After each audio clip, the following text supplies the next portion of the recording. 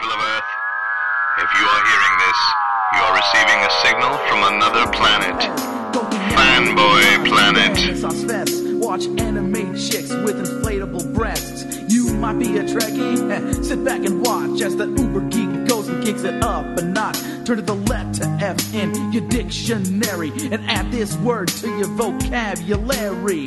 Take a look, cause I'm the real McCoy. Damn it, Jim, I'm not a doctor, I'm just the definition of a fanboy, baby. I'm a nerd overdrive, I will always survive. Fanboy, baby. Feel so alive watching Babylon 5. Without going to like midnight.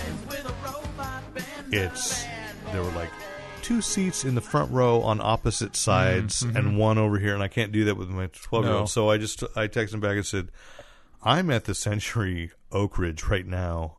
I'm going to get tickets here. Yeah. And you won't get the recliner seat, but you'll get to see Civil War on Friday night. True. And so, I went to the screening, I walked out and went, my good man, I'd like 2 tickets for Friday night now. And I've never felt better about walking right out of a movie and saying I'm going to see it again. Okay. Anyway. So this is Derek McCaw, editor-in-chief of fanboyplanet.com, and across from me is fabulous podcast producer and host here at the Brett Cave, Rick Brett Snyder. That's right. We are podcasting on Cinco de Mayo. That's right. That's because we could not get into Adelita's. We had the traditional Cinco de Mayo Chinese food. Just like Christmas. Anyway, so we're podcasting at it's a little after 8 o'clock on Thursday, May 5th. Anything that's happened after that time, we're not responsible for. And a lot that happened before, we're not responsible for either, because there's only so much we can fit We into had nothing to do with the Republicans dropping out of the race. Let's not. This is not a week to get political, because I'll just cry. I was just, yeah. Anyway, of course, if you're listening to us on iTunes, please subscribe to us, please rate us, please review us, and please tell your friends. You can do the same on the Stitcher app, which you can also find on fanboyplanet.com. That's the player we use, or you can just download from there as well. Each and every podcast has its own page on fanboyplanet.com, where you can also find an Amazon link, very handy dandy, and at the bottom of the page, an Amazon store, where there are items that you've heard about on this podcast that maybe you thought you'd like to get. And if you cannot find them at your local brick and mortar store, because I believe, especially during Free Comic Book Day week, this is one of the most wonderful times of the year, where on Saturday comic book stores are hoping people will come, and they will. They will. God, they will. Yeah. If you can't find an item there, go ahead and use the link there, and we get a little bit of money back from that as well. If you would like to help support Fanboy Planet, we are reachable by PayPal at editor@fanboyplanet.com.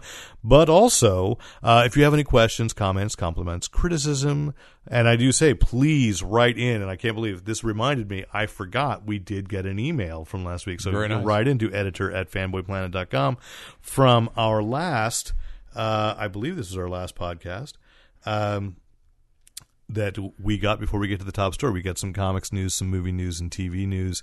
And I do want to say, of course, also, we miss you, Nate. But again, Nate Costa, the usual announcer for Fanboy Planet, is working the Hollywood dream. He's still gainfully employed. And we're always so thrilled about that. We heard from although he misspelled my name, that doesn't surprise me, former podcaster, Dereck. I'm sure that was just like in his mailbox, and it's been that way since we first met. Yeah. Former member of the Fanboy Planet podcast crew, Lon Lopez, which I'm going to spell with an S from now on and a K. So there, Lon. Anyway, dear Fandroids, are you still using that term? Well, it's been a while since somebody's actually written in. We just used it. Yeah, so we did. Listening to episode 435, I think that was the last one. And there are a couple of things that I wanted to address. First, sorry that the podcast did not get nominated for a Hugo. You are correct. Any idiot with an RSS or URL can have their own podcast. And it's not an insult to anybody, because, as I say, I am that idiot.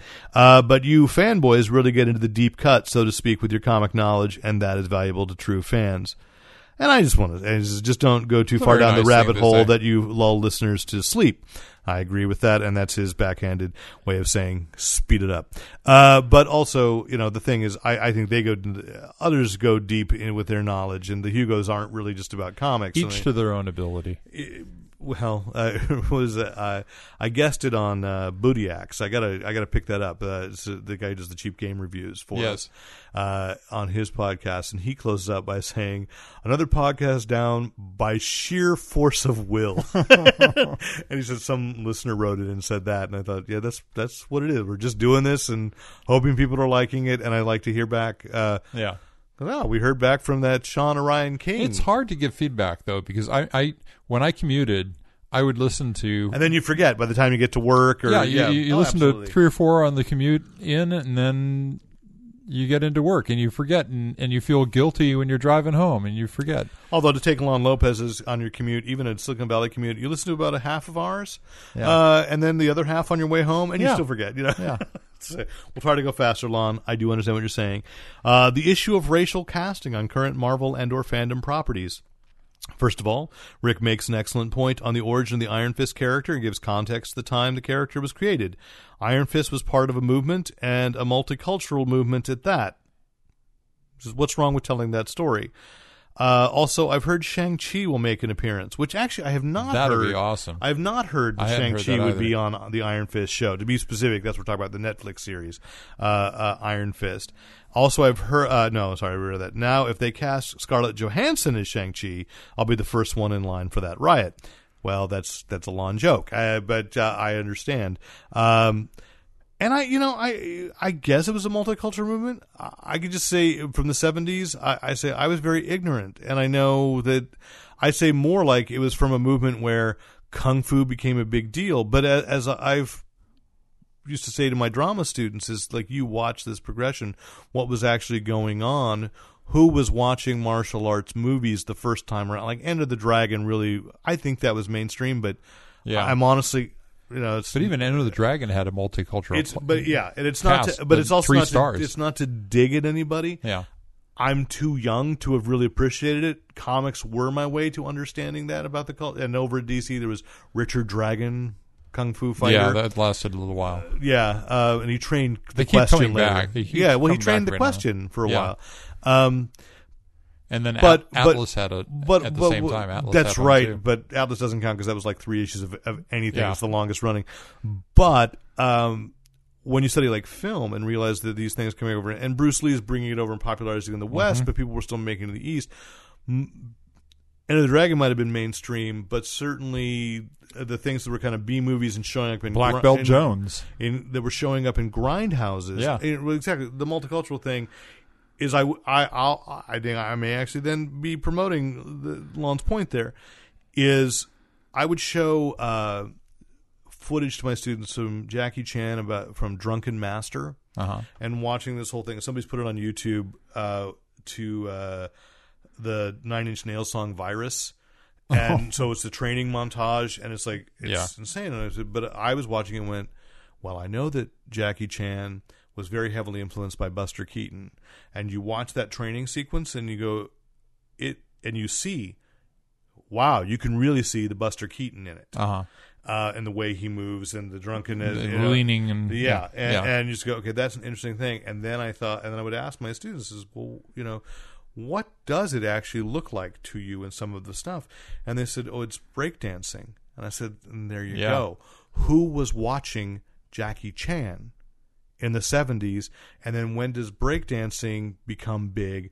In the 80s, those kids that were going to the grindhouses and paying $1 or $2 and watching 3 or 4 martial arts films. Yeah, because there is a lot to that, because without thinking about contact and hitting and stuff, the whole breakdancing stuff is but if you're watching, very martial. If you're watching and that's what I'm saying, and you see, and there's a thing.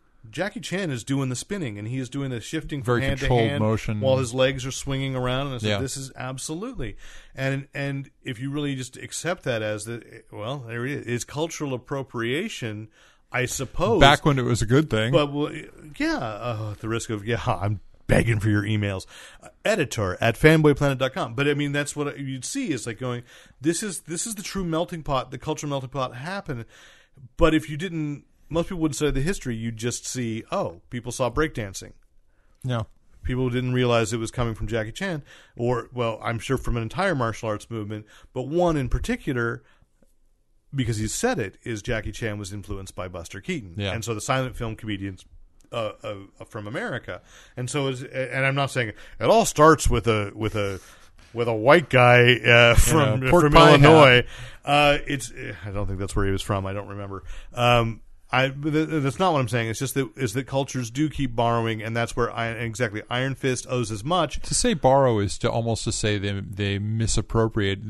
Cultures influence each other. They always have. They have a history of doing that. When traders went between countries, they'd bring culture back to different areas. Well, and I would say that's how we evolve as a I'm species. going to say something, Lady Bay there. Did I use the affectionate term for Beyonce correctly? When you watch Single Ladies and you realize that the Single Ladies video, which is you do those dance moves, everybody knows exactly what song that is. Can you show me that right now? I'm blanking on it. Absolutely, absolutely. Yeah, that's. Ooh. If you should have put a ring on it. But when you see her video and realize that Bob Fosse was doing exactly that. And his reasons, at least he claimed in interviews, was, well, he had round shoulders. So he wanted to kind of hide the fact that his shoulders were naturally stooped. So there's a lot of shoulder work because it's trying to take attention away. And the hats, which is not a Beyonce video, but I know she's done that a couple times. But it's the motion with a hat that she does without a hat. Right, but he did it because he was losing his hair. So he would wear hats to cover up the fact that his hair was thinning. And so it's just kind of and what you end up with is, and back to Jackie Chan, they're just cool moves. Yeah. And not, I'm not, as I said before about Iron Fist, is the only time that I've really read deeply into Iron Fist now is I'm reading the new series by David Walker and love it.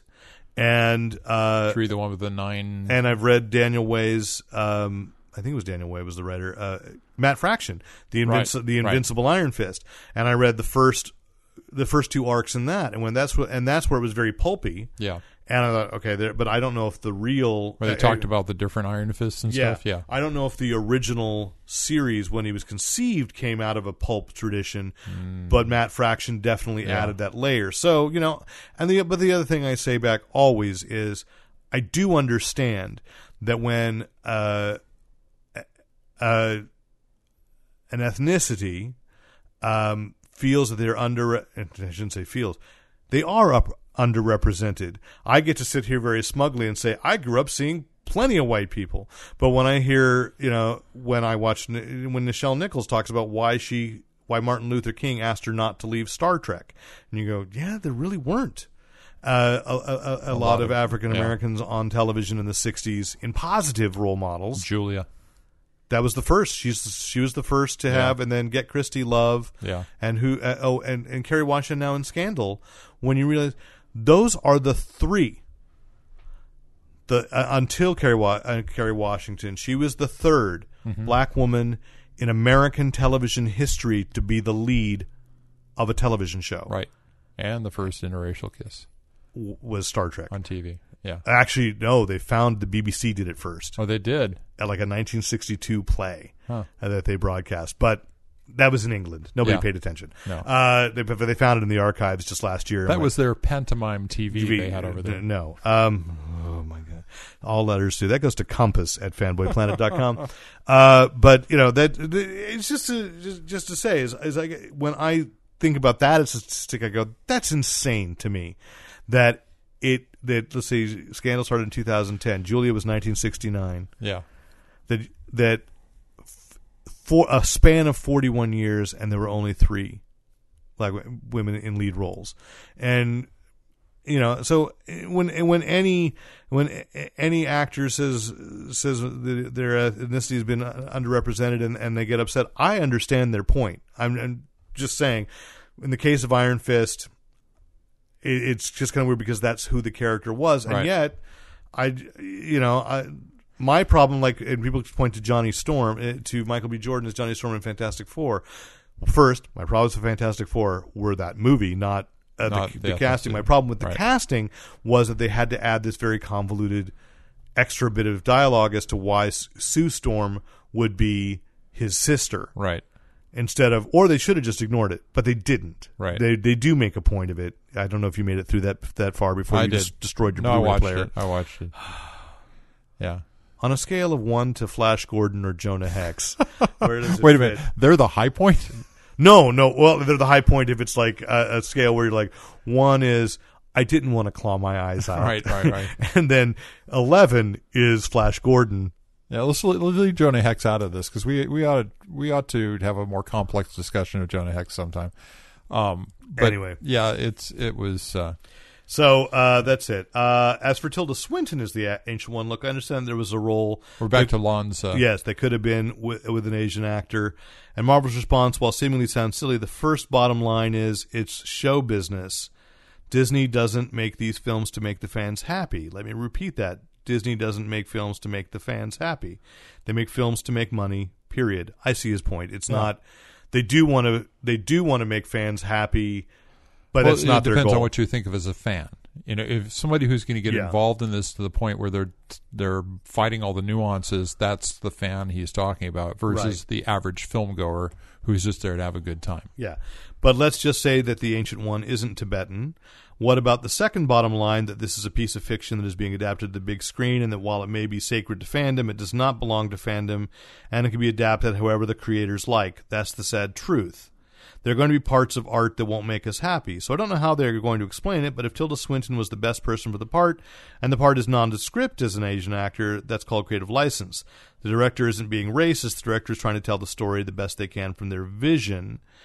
Okay, so he goes back. And for those fans that want to dismiss the market's influence on how a movie gets made, where was their outrage when Japan made an Attack on Titan live-action film, a story about a European-like country with mostly white characters and only one real Asian character, Mikasa, in it, and cast it completely with Japanese actors, which, when they announced that production, I brought up that point, that that's Mikasa is the only character not just explicitly identified as Asian, but as explicitly identified as the last Asian alive. Yeah.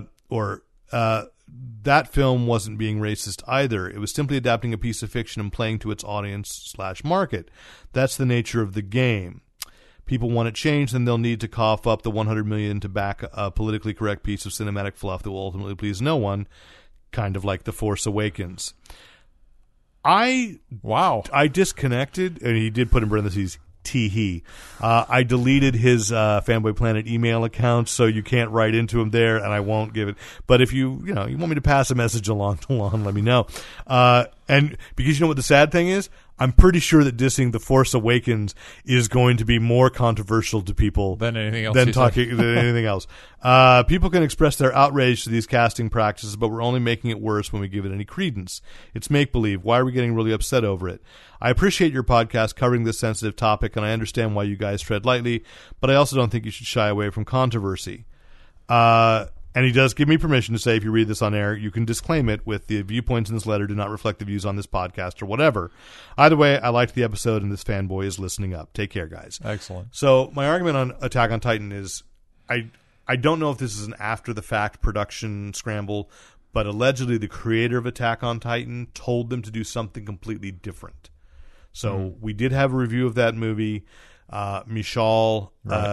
Michal did not like it for exactly the reasons that I was afraid I wouldn't like it, because Attack on Titan is one of the few manga I've read, I think 5 volumes, and so I've gotten enough into it to go, like, I understand. And you watched the TV show. I've watched the first episode. I haven't watched the whole thing. Oh, my. But apparently that's different, too. There are things that are different in the anime from the manga.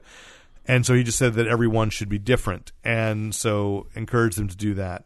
Flip side is, when you look at what the message boards are saying in Japan about the attack, about the Ghost in the Shell controversy, is they don't care. Right. We didn't have this conversation before, did we? You and I? We had it walking back from Adelita's, and we didn't put it on the air. And so that's the thing, again, I do want to say, I get it. I get this perspective that myself, as a middle-aged white guy, I can't comment on someone else's feelings of exclusion, or I should say I can comment because I'm right to have an opinion. I just want to say I understand. I understand what Lon's saying about it's a business first. They want to please the fans. And we went into that with Doctor Strange too, about how like the character was probably originally meant to be Asian. They've never really come out and confirmed that, but the way Steve Ditko drew the character became different once the tone of the series became different. Right. And so, I'm back to, because we're not done. Like the director of Doctor Strange is Scott Derrickson has had to make statements about the Ancient One too.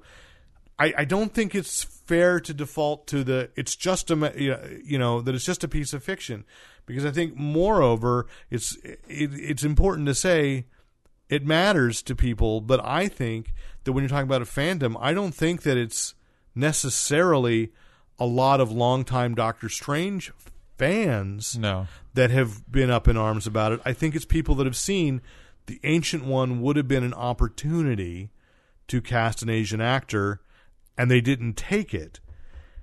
That's not, and I don't think that's coming from someone who has every Doctor Strange omnibus or essential or anything, or every issue. I think that's coming from people that saw, ooh, you had a character that was Asian, and now you've made it a white British woman. Right. And if he was still alive, it could have been David Bowie for that matter. And so it's kind of interesting. I only say that because Tilda Swinton used to switch identities with David Bowie. Working two ways against this. The one, I think, when we touch on the Ancient One, I always think of I consider the root for that to be the master of Shangri-La, who is very ancient, having lived hundreds of years because of the properties of Shangri-La, which oddly enough, Shangri-La is also the basis for Kung Lum, which is where Iron Fist comes from. The idea, however, if you go back to Lost Horizon, that Ancient One is a European. He's just been there long enough that he's old and wizened looking, and he actually at one point who wrote Lost Horizon? Conrad, right? Yeah, So, but what I wanted to say about this is I had another conversation with another friend about this, about the whole why do the characters in anime and a lot of manga look European instead of Japanese? We had that conversation last week. We talked about the natural character. Well, last week when you and I talked about it, I went with my understanding, which had always been a commercial one, that the Japanese understood that they were going to sell easily into European markets. They weren't even thinking of the U.S. market, but European markets, and even, I know they're big in Spain, they're big. Well, they are big, but I said, and my answer was I researched it, and it was simply because they were fans of Disney. Right. Well, there's another thing coming out of Japan now, which I don't know how much of it is revisionist history, where they're talking about, no, those characters are just a neutral character type. They're not meant to look like anyone, any race, anything. They are just a natural character, and so that was another tack that I'm being told. I've been told, and I haven't done it. I could look at it when you go back to the Mighty Atom / Astro Boy, right? At least when translated, and that's what I was exposed to in the '60s, and even Speed Racer. I wasn't aware of when I was a kid. I was not aware of those things being Japanese cartoons. I was just aware of them as being cartoons that I liked. So Speed Racer doesn't necessarily take place, and to that matter, then, well, if it was based on Mako Go-Go, I don't recall people being upset when Speed Racer was made into a live action film with an all Caucasian cast. Not all, because Rain was in it, Korean pop star, who later starred in Ninja Assassin. But Astro Boy was, as science fiction, was sort of in this future. Astro Boy was going to be my case for. You can say what they look like, and that's a direct influence. That's influenced directly by Pinocchio. But the culture, the cultural things Pinocchio that they brought out in Astro Boy were much more Japanese in it. And I remember specifically they had like the lit boats on the water in one episode. Well, just like in Pokemon, there are episodes of Pokemon they can't translate because the cultural influence is so strong. And differences, it's so there's just no way they could the translators could make sense to an American audience. Right. Which to me, and I'm still vacillating on this. I mean, I went with my long-term understanding, but it does make sense that you really need to look less at what the characters look like and what they're doing culturally, how they feel about honor, for example, how they feel about the favored enemy, how they treat what the family honorable enemy. Honorable enemy. How the family structure works. Where are the elderly people living with the main young group, which happens a lot more than it does in American, at least, families. A little more nowadays, but because they're getting older and older. But just the idea that we really shouldn't be saying, well, their eyes are not almond shaped; they're round shaped. Well, as you pointed out, there are some characters that are very specifically that way. Yes. They usually the comedic. Definitely, I remember the one that just really bothered me. Not because in the Psychic Girl, and is it the Tibetan? There's Mongol, I think. There's one of the kids that have been experimented on is like so clearly a stereotype, a figure of derision in Japan, an ethnicity that is and I can't. It's from the mainland, mainland China. I want to say maybe Mongolian. And the guy appears and he's got mucus running. He's got a running nose and he's fat and he's meant to be just a pig. And it's so clear that would have resonated in a different way to a Japanese audience than it did reading it. Same thing in Captain Harlock, the engineer character. In that I haven't read Captain Harlock or seen in it. any of the movies. But he seems comedic at the beginning, but he ends up he's one of the more honorable, steadfast characters imaginable. But he's short and he's rounder and he's a little bit lecherous and there's all these negatives. But I ended up in Captain Harlock. I didn't know that. It was for your birthday, man. But it turns out that 40 years ago. Or whenever they made that, I was there. Birthday. I don't. No, there's no connection there. Okay. All right. Well, so we've spent a lot. Lon, I hope that you're still paying attention since and that's this is all because tonight. of you. Just the Lon Lopez episode without Lon. That's weird. So our top story tonight is because we're entering. We're deep into convention season now because Memorial Day, though we will not be recording a live podcast of fanboyplanet.com, both Rick and I will be guests at Baycon is it officially San Mateo? Yes. Oh, we know the Escher Marriott. It's not really the Escher Marriott, but it's a hotel that seems like an MC Escher drawing. It's the Airport Marriott. There we go. Baycon, and we'll be both on a variety of different panels, and we're competing to see who gets more people at our panels. No, it's not a competition. You don't really lose. Oh, thanks. I caught that. So I'm bringing my own recorder. So anyway, but there's been a controversy, and I'm seeing people now like really panicking about this. That Fox for Comic-Con this summer, Fox announced they will not be attending in Hall H, and people are responding with they're like chickens with their heads cut off. It's the end of Comic-Con. No, it's a weird. It's like snobbish chickens with their heads cut off. It's good. Maybe it can get back to being about comics. Oh, I see. And I go, and the thing is that somebody actually posted today on my Facebook feed. I saw an article from a year ago, not checking the date from Variety, that said Disney and Sony are not participating. And I went, see, this is the thing: is Disney dropped studios they drop every year. Every year there's a D23.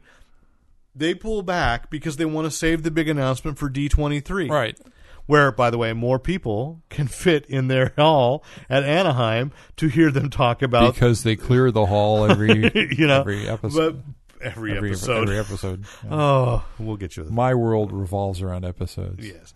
So, it's actually kind of an old story, but Fox cited the reason, and this was a bad situation last year with Warner Brothers, and they handled it very poorly, begrudgingly, is that Fox said, especially with Comic-Con HQ, that the belief is that they really had no way of protecting the exclusive footage that they would be bringing to Comic-Con, and they couldn't guarantee that it wouldn't be pirated and up online. Yeah. So, which they always say, please don't record, and then an hour after the panel, you can guarantee that you can find somewhere on YouTube. Oh, yeah. And, studios' lawyers are working overtime trying to find, or whoever is doing the scut work of searching YouTube to see who posted that. Right. And my thing back... The hint, kids, is you want to find the ones that have the Rick Astley video at the beginning of them, because they put that in there for about 2-3 minutes, and then they get into the video. So just keep watching that film. Don't encourage bad behavior regardless. Because I see the studio's point is, and Comic-Con's very disappointed, and now the rumor is that Disney will pull out as well, even despite the fact that 2015 they did anyway, because they also proved in 2014 they did not have a D23, but they didn't really have a major presence at Comic-Con's Hall H because they claimed they didn't have contracts in place. Instead, they held a press event at the El Capitan in Hollywood, like in October, and announced. That's where they announced Civil War. That's where they announced Infinity War, and they went, it got just as much attention. The difference was there weren't 6,000 screaming fans in Hall H sweating, going, "Yay!" They didn't need it. Yeah, well, they've got to look at it as it's an expense to bring your whole crew there to take the film, to get the film finished in time for it, because they're often working right up until the point where they get the footage show of the trailer, not the full film, but yeah. They may just every now and then you just don't do it, and you see if it affects the bottom line at all. I mean. Well, the truth of the matter is, I don't think it. I don't know that it really does. I think it affect the bottom line. I think it's nice that they go. Yeah. Because when the people that say, "Oh, it's still about comics," I'm like, I can tell you, I promise you, since I'm not one of the really old timers, but since I've been going since 2000, there are no fewer panels about comics. Yeah. And they're not being locked out of Hall H because movie studios are there. First of all, when I used to go, there wasn't a Hall H because there weren't that many people going, so stop it. I've said this before. The Comic-Con you knew and loved, or you claimed to, is still there if you can get in. And you can get into those panels typically, whereas you can't get into Hall H. Right. So that's good. If you want the comic stuff is still there and still accessible. On the flip side, if you don't want anybody to see that footage, you're right, don't bring it. Bring something else, or own it. See, that's where like Warner Brothers last year, when they showed the Suicide Squad trailer, right, and then they had this really pissy message on YouTube that said an inferior version leaked out. Someone pirated it, and then so since it's everywhere, we reluctantly. I mean, I'm paraphrasing, but it's really the tone was we're reluctantly actually posting a high definition. Whereas I'd say when there was something for maybe it was Winter Soldier that during the first season of S.H.I.E.L.D. that they were going to show a little preview of Winter Soldier on or maybe it was Age of Ultron that they were going to show on S.H.I.E.L.D. Like you had to watch S.H.I.E.L.D. so you could see this 60 seconds. Yeah. And then it leaked earlier in the day, and so Marvel just put it out and put out the actual version and with a message that said, "Damn it, Hydra." Right. They handled it well. Yes. Flip side, the CW with all their Arrowverse shows. Last year, I was in my hotel room on a Saturday night. After we'd had dinner, I went back up to my hotel room, was sitting there just like, okay, I got pictures. I'm going to try to, get a couple pieces out. And I was getting emails. They were having the CW Arrowverse panel. And it wasn't just CW because Supergirl was there too. They were showing the pilot of Supergirl. And as it was happening, Warner Brothers was sending the footage to the press and saying, if you were in the room, if you were in Hall H, you got to see this first. Yeah. But now if you weren't there, you get to see it. Here's what it was. So here's the season trailer. here's the teaser for what's going to happen on the Flash. Where's the downside to that? I don't know. Yeah. But I think this is like what we see with publishing. We see the studios. We're in this change, and I don't know if it's ever been stable. Is studios, publishers, all these things, they want to hold on to the old ways that they did things. Oh, yeah. And the thing is, the changes happen so fast. It's like right now, I'm with you. You asked the question that I asked a week ago. But nobody listened to me because I was sitting in my own room just going, what's the downside?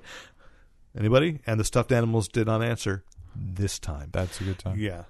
But is that who cares?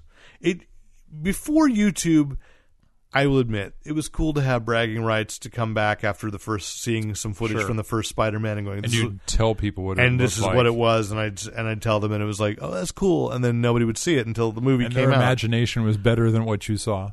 Sometimes. Yeah. But now it is like, well, what does it hurt? You release way too much anyway, as far as I'm concerned. Right. So go ahead. And at least what Warner did with their shows was they really just kind of put together a highlight reel of the previous season with like a 15-second teaser of what was coming up, and I'm like, that's enough. You reminded me why I loved the show, and I love that Suicide Squad trailer, and it was like, what did it hurt? Yeah, that it showed up, that you had to put it out there, because all that did was actually get people talking about Suicide Squad at a time that Warner Brothers desperately needed people to be talking about Suicide Squad. And because of the way they did it, they undoubtedly got people who were like, "Oh wow, they were forced to put it out." I got to go watch this. Yeah. Whereas, you've seen the new trailer? No, not yet. I'll get around to it. No, I don't know. I think everybody, especially with comic book stuff, again, but that's my bubble. Yes. My echo chamber on Facebook is any trailer. Like we get Fox will usually send us, if I'm awake early enough. It's like on East Coast time. Like at 6 a.m. will be, hey, the new X-Men Apocalypse trailer came out. I think sometimes Disney, I get some of the Disney ones offered. Mostly Marvel TV will send stuff, but we don't really run like the animated shows stuff. Mm-hmm. But they'll drop the trailer, and if I get up early enough, then I'm only like a half hour behind Comic Book Resources. But by the time I get it posted and look on Facebook, 7 other people have already pulled it from the YouTube channel and everything. Right. So there's excitement in what I see as my echo chamber, and my social network is about half people that are really into comics, and then half Muggle, and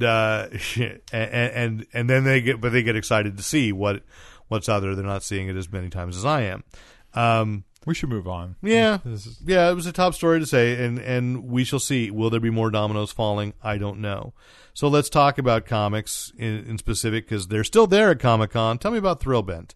Something is happening at Thrillbent, which is Mark Waid's online comics. It's Mark Waid. It's a lot of creators. You've got even stuff like he owns it. That's why I say it's Mark Waid. But there's a lot of it's for $4, $3.95 a month. You were given everything you could consume off this site, and I can't even begin to list. Insufferable was one of my favorites. It's which is by Mark Waid. Yeah. Mark Waid. He likes those prefixes. Yeah. And then like Strangers in Paradise, and oh god, I can't begin to tell you all the ones. But so it's you read online or download to read later. And frankly, I had fallen out of reading it for a little while, and I knew I was still paying for it, but it wasn't enough that I was worried about it. I knew I wanted to catch up to read it. And then I got mail the other day saying Thrillbent has canceled the automatic deduction from your PayPal account to pay for the subscription. I thought, that's interesting. I wonder why they did that. Did they know I've not been reading it and they're just trying to save me money? That's unusual. So I write to them and say, why did this happen? He goes, well, you missed the earlier mail. And the earlier mail said that Thrillbent is going to be going through a change. And you'll know more about it in the summer, where we will release the next iteration of the product. In the meantime, subscribers, we're no longer going to charge you for the interim. You can continue to read what you've been reading for no additional money. They're not taking any new subscribers, though. So if you have a subscription, you're not being charged for it anymore. You still get to read it, and we'll find out what's going to happen with their revision later this summer. My suspicion, and this is based strictly on suspicion, that they're going to probably join up with one of the other digital comic sites, because their display of the comic is very static. It's just picture, picture, picture. They don't do any of the resizing stuff that Marvel or that Comixology does. And now I'm forgetting there's another subscription service that's $10 a month, similar to Digital Comics Limited, Marvel's. That is all. Maybe someone can write into me and tell me at editor@fanboyplanet.com if they know the service that has picked up a lot of independents. And it's but it's the same $10 a month, all you can eat. All you can, kind of. And of course, you got the Edgar Rice Burroughs is just an incredible amount of new. New production. I think it's the same thing that I'm facing with all the streaming services for television. Right. Is you don't have time to read it all. Well, but I also don't have time. I don't want to be spending this much money to go to all these different services to read. Right. The same format, I guess, is what, for lack of a better, it's like I don't want to have it. I don't want to have Amazon Prime, Hulu, and Netflix. I'd like to spend a reasonable amount to have it all in one app. Yeah, and that's actually in my conspiracy theory here is I'm hoping that they will adopt the comic. I'm hoping what's going to happen is they'll be bought up by Comixology, or they'll combine with Comixology, and then they'll start using the Comixology tools, which really makes them better. You're hoping they're being bought by Amazon, because Amazon owns Comixology. Right? Yeah. Talk about your conspiracy theories. That's true.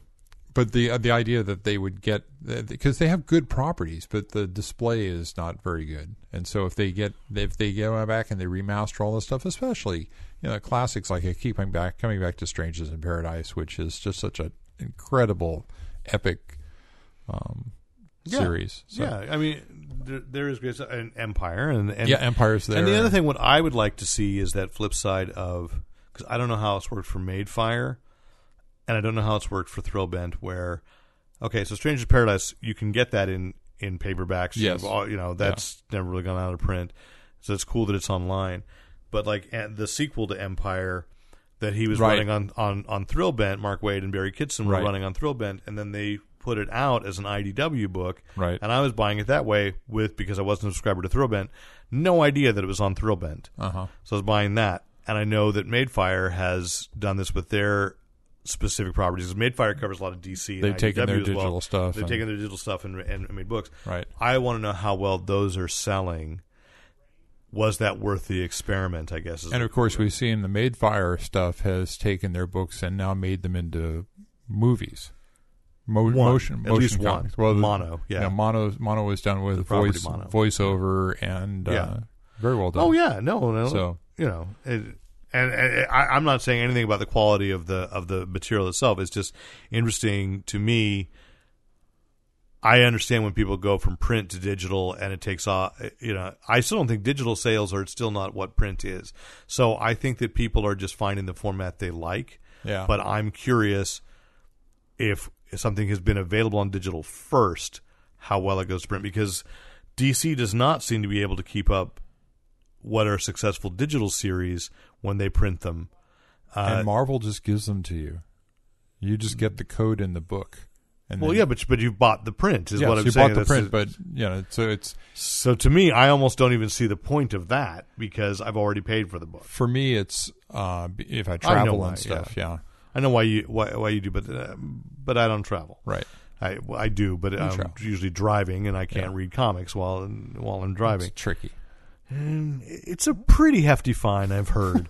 Certainly more than $3.99, unless you take that period out. So, speaking of the cost of comics, Marvel announced today a 4-part crossover that is in one book, which I don't think they're calling it an experiment, but I think it's an interesting experiment. So, for $9.99, Deadpool 13 is actually Deadpool 13, Deadpool 14. Power Man and Iron Fist. I can't remember what number that would be. They claimed it. They did say one. and the latest issue of Daredevil. So each chapter being written by the book's regular writers. So Charles Soule is writing Daredevil, David Walker is writing the Power Man and Iron Fist. So they're full-length comic stories for $10. What would have been spread over for $3.99 books. Yes. I applaud this. If this is an experiment, I would probably have bought that crossover because I read Power Man and Iron Fist, and I like Deadpool. So to get it in one, it's a cheaper way of doing a trade paperback. Two things about this. It reminds me of Marvel's comics in Britain back in the 80s. Oh, and still are. Yeah. They still do that? They do them individually, but Panini, is that the name of the publisher? Licenses and does like the weekly magazine that combines 4 or 5. And apparently Titan was doing that with DC. Okay. But then just kind of canceling them randomly, and people were upset with that. But Panini was doing it regularly. So they still exist that way, yes. The other note on that is it's got to make comic shops happy to try and figure out where they're going to shelve that book. Well, under Deadpool. It's under Deadpool 13. Under Deadpool? Deadpool 13. And I don't think it's going to interrupt the numbering of any other individual issue. But my thing is... You said it was Deadpool 13 and 14. So it is what it said, but I have no doubt that it'll go to... Maybe. Okay. We'll see. But that's how they touted it. Deadpool numbering has been controversial in the past. Yes.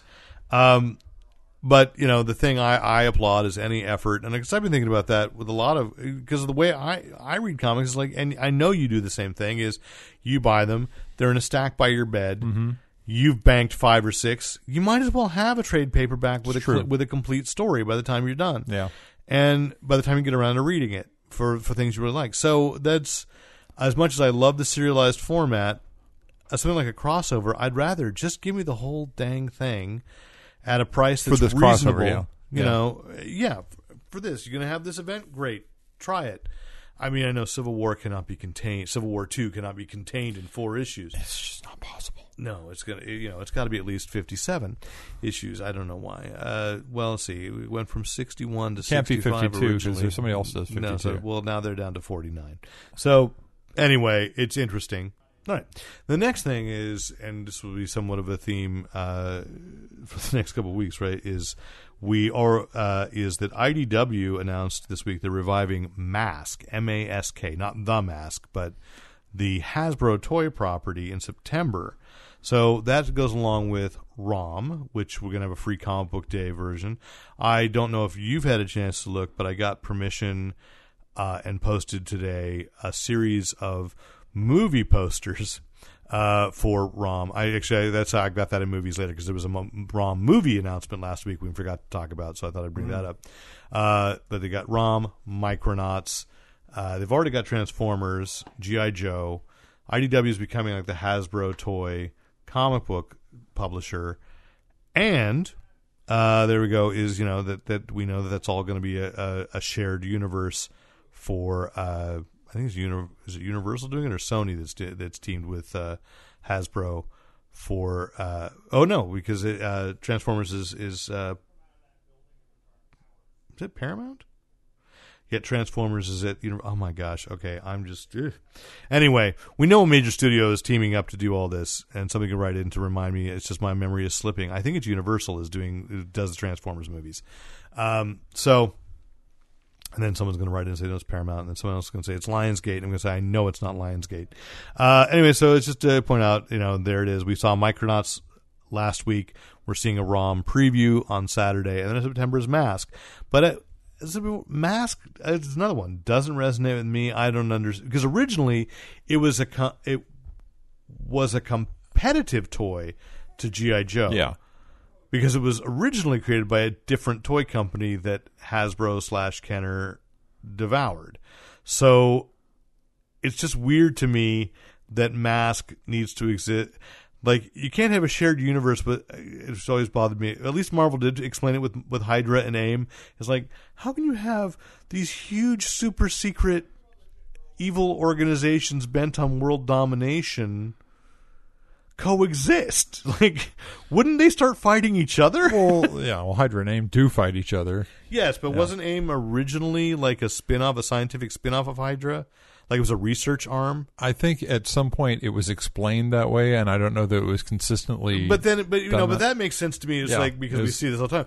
Well, for stock reasons, they spun off AIM, and then there was conflict of interest, and you can stay evil until you're fully vested. To avoid the monopoly aspect of how many evil options do you have? Anyway, so it'll be kind of fun, perhaps, to see that. I did want to bring out, speaking of IDW, that this site called Groupies, GROUPEES.com, is doing something like Humble Bundle. They're teaming with IDW, Dynamite, Oni, and Image all together to sell digital comics, kind of not quite a pay what you can. There's just different tiers of it, where a portion of the proceeds go to the Comic Book Legal Defense Fund. And so I just want to say there's an 8 collection that's worth about $70 for only $5. You can get the first volume of The Boys, which Seth Rogen and Adam Goldberg are trying to develop into a film. And these are all the digital versions? There's digital. They're digital. From Dynamite Entertainment. Revival by Tim Seeley and Mike Norton from Image. Ciudad by Joe and Anthony Russo. Andy Parks and Fernando Leon Gonzalez from Oni Press. I've never heard of that one, but aren't Joe and Anthony Russo, aren't those the guys that directed Winter Soldier, Civil War, and the next? I think that's who they are. So The Fuse, which I have read Volume 1 by Anthony Johnston and Justin Greenwood, really good book from Image. The Devilers by Joshua Hale Fialkov and Matt Triano from Dynamite. Yep. A Boy and a Girl by Jamie S. Rich and Natalie Nurigat. Chew, Volume 1 by John Lehman and Rob Guillory. And Lock and Key, Volume 1. So really good stuff for $5, getting essentially 8 trade paperbacks. Yeah, they're good. It's a good deal. It is interesting to note they are all like the first part of much larger stories. Well, too. Yes, because the first one's free or extremely cheap. Yes. For $12, you get an additional 11 comics and collections. Parker, so you get what we just said, and then Parker the Hunter by Darwin Cook from IDW, that's a complete story. That's a complete story, as is Little Nemo Return to Slumberland by Eric Schanauer and Gabriel Rodriguez. And by the way, I don't think we've talked about Parker the Hunter on the show before. Well, because it's old. We have talked about it when it first came out. It's just, I mean, there are like four the Hunter's the first one. Hunter's first one. Adaptations of novels. Yeah, and really well done. Very stylish art. And it's very Darwin Cook's art. Yes. And that's for more mainstream readers. Darwin Cook is the guy who did New Frontier for Justice League. Shudder, Volume 1 by Joe Keating, friend of the Fanboy Planet. Joe Keating and Leila Del Duca from Image. Saga, Volume 1. Wasteland, Volume 1. Devolution, number 1 and 2 by Rick Remender and Jonathan. I haven't seen this book, so I can't speak to that one at all. No. 30 Days of Night, that's a complete story by Steve Niles and Ben Templesmith. Even though they had more of 30 days. But honestly, the first story was enough. It was a perfect idea. Every one that followed was less. It was lesser. Yeah. You get that one. The Living Corpse, I've heard good things about that by Ken Hazer and Buzz Hassan. Stumptown, Volume 1 by Greg Rucka and Matthew Software. Uncanny by Andy Diggle and Aaron Campbell. American Flag, Volume 1 by Howard Chaykin. Now, is that going to be Volume 1 of that huge hardback book then? No, Dynamite now has the rights. They weren't the ones that did that huge hardback book. So it's going to be more a standard. I think it's a 6 issue. I think it's the first arc. Yeah, the first 6 issues of the original First Comics series. But regardless, you know what? There's another one. I'm glad Dynamite has the rights, and I hope it gets affordable because I want to rebuy them all. Yeah, in a good paperback or even a good. I didn't buy the omnibus because omnibuses are too heavy. For me to pick up. It was just Volume 1 of a series. Right, they didn't finish it up. They need to because American Flag was absolutely a prescient series. Yeah. There are things in that you'll read that if you haven't, because it's been spotty in its print and expensive to find. It's just incredible. So anyway, so the $25 tier. Wait, did I just? Yeah, okay. Yeah. 16 additional graphic novels, those including Ragnarok by Walt Simonson, Deadly Class, Descender, Starve, Letter 44, which people tell me is great, by Charles Soule. So started by Charles Soule and Drew Moss from Oni before Charles Soule stopped sleeping and wrote every other book from Marvel. I've heard that's a great series. The first volume of that, Sixth Gun, I've heard great things about that. Yep. Lost at Sea by Brian Lee O'Malley. That's who did Scott Pilgrim versus the World. That's his new graphic novels Lost at Sea, Ex-Con, Dreadstar Volume 1. Old school. By Jim Starlin. See, I don't know. Wasn't he supposed to revive that? Starlin? Yeah. Is this the original Dreadstar? Yeah, it's gonna be the original. It's a reprint Dreadstar, of the original? Yeah. Okay, well, it's fun, space opera. Yeah. Complete Zombies vs. Robots, Morning Glories, a series I've missed, but people tell me is great. Low, Ghost Project by Joe Hill. Right there, you've said enough. It's Joe Hill. Danger Girl Deluxe. People love that. That's going to be huge. That's again a full. And Rocketeer: The Complete Adventures. So I guess those are the IDW miniseries, but it would include Dave Stevens, wouldn't it? I mean, there's not that much original creator Dave Stevens stuff. Yeah, because it was fairly short. I know. So. And if you haven't seen. God rest his soul. Dave Stevens' original work on The Rocketeer. I'm sorry, I've read stuff that I loved with The Rocketeer since. People have handled it well, but no one has did it as well as his creator. It was an obvious labor of love. Yeah. As tiers unlock, the following collections will be added. They'll add Volume 2 of Lock and Key.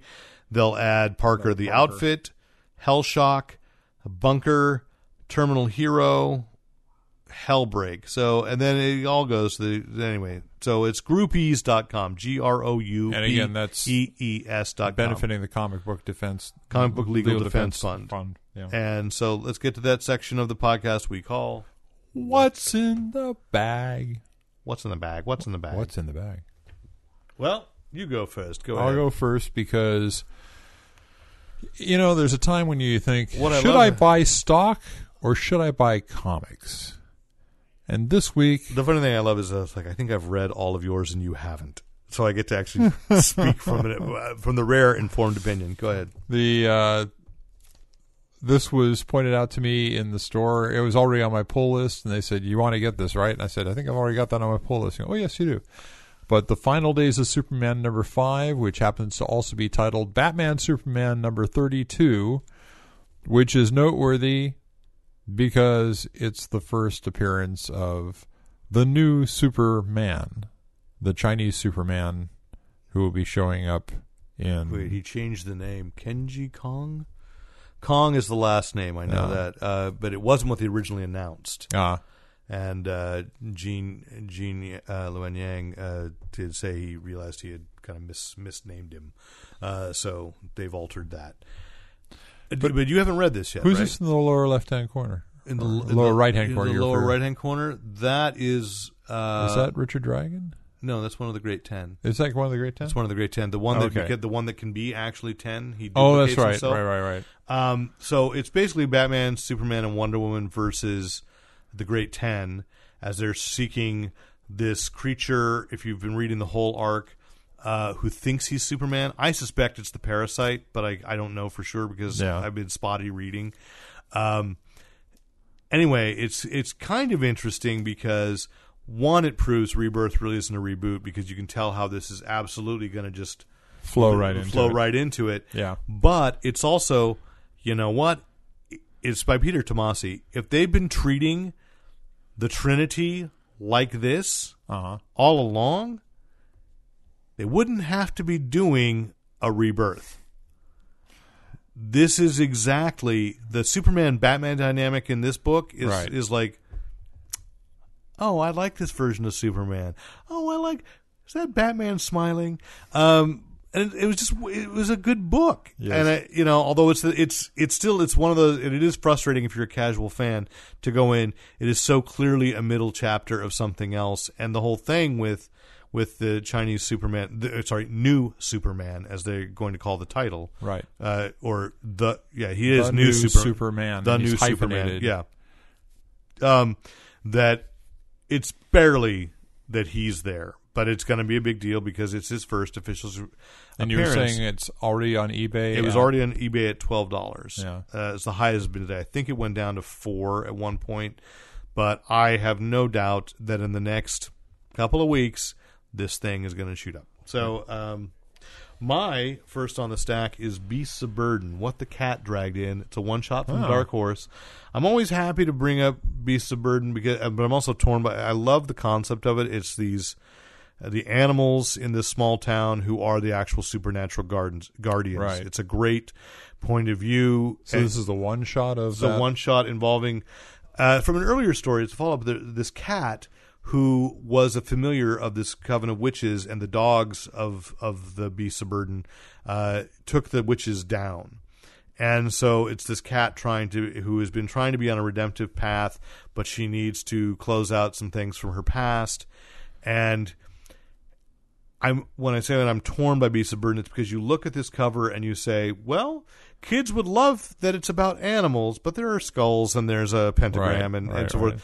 So I would say this is actually a really cool book for maybe 11 to 14 and older. But I'm saying, again, this is one of the things, as a one shot, even though it's a story that follows other stories, they give Evan Dorkin, Sarah Dyer, and Jill Thompson collaborate. This is the first time Sarah Dyer has come in as Evan Dorkin's wife.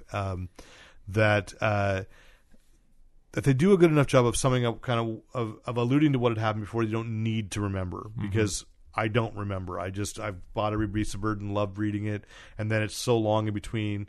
Which I like this too, is that they do this book only when they have an idea for a story. So that's a good idea. More people should do that.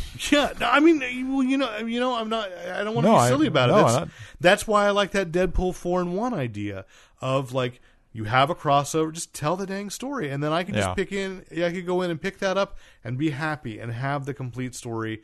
You got your money, I got the complete story, and you had a reason for it instead of it's serial storytelling. We got to finish. I think it's like why I love the Earth 1 graphic novels. Yeah, they've all been great, and it's like, they're a year and a half apart from each one. It's like, okay, I'm fine, because you put the effort into it. You don't mind going back and rereading them either. I know I'm going to get my money's worth with it. So go ahead. Your next one? My next one is a new arc in the Lady Mechanicus. I didn't buy that, but I would have called that you were going to pull. Yeah, the Lost Boys of West Abbey, and we got our main characters on the cover, and all's right with the world. I got nothing else to say. This is it always comes through on story. The art is fantastic. I'm getting a little tired of steampunk, but this usually brings me back into the stories that are built around it. So. Did you ever think there'd be a day that you'd have those kinds of statements like, I'm just really tired of steampunk? Yeah. It's just saturation. Yeah. It's funny because there haven't been very many successful steampunk movies, and there's only one, I think, that would qualify as a TV show that actually it only went a season. That was The Secret Adventures of Jules Verne, which I loved. I'll throw one out. No, don't forget about The Adventures of Briscoe County Jr. Oh yeah. Yeah, sort of. Yeah, it was sort of steampunk. And I would go back before there was such a thing as steampunk. That's what Wild Wild West was. Yeah, that's what I'm saying. I put more Briscoe into the Wild Wild West, which I put more in just like 1800s Cold War kind of. But I'm saying it was very but it was still very it's what the technology level technology. And if they had not bobbled that big screen adaptation. They might have had another. Absolutely. And, that's one I just always had to say. I read the first draft of the screenplay of that, and the screenplay is great. Yeah. And then John Peters got involved. And Will Smith. I'm sorry, Will Smith was just wrong as Jim West. But Lady Mechanica, I always give this Who publishes that? It's Benitez. It's his own. He self-publishes? Productions, yeah. Let's see, is there any indicia that... All right, I realize I have two that's like for sort of kiddie. This is definitely for kids. Scooby-Doo Team Up, featuring the Shazam family. Scooby-Doo Team Up number 16. Nice. Which, by the way, on the cover they're called the Shazam family. In the book they're called the Marvel family. Okay. And it has everybody. Wow, even the art style is... It breaks down, for people who don't know them, what the magic word means. Nice. How what the acrostic is for that. Talkie Tawny and Uncle Marvel are there. This is an absolutely charming book that involves the Monster Society of Evil. That's why the Scooby Gang is called in. Mystery Incorporated is called in because the Marvel family has disappeared, and and Mystery Inc. has experience exposing monsters.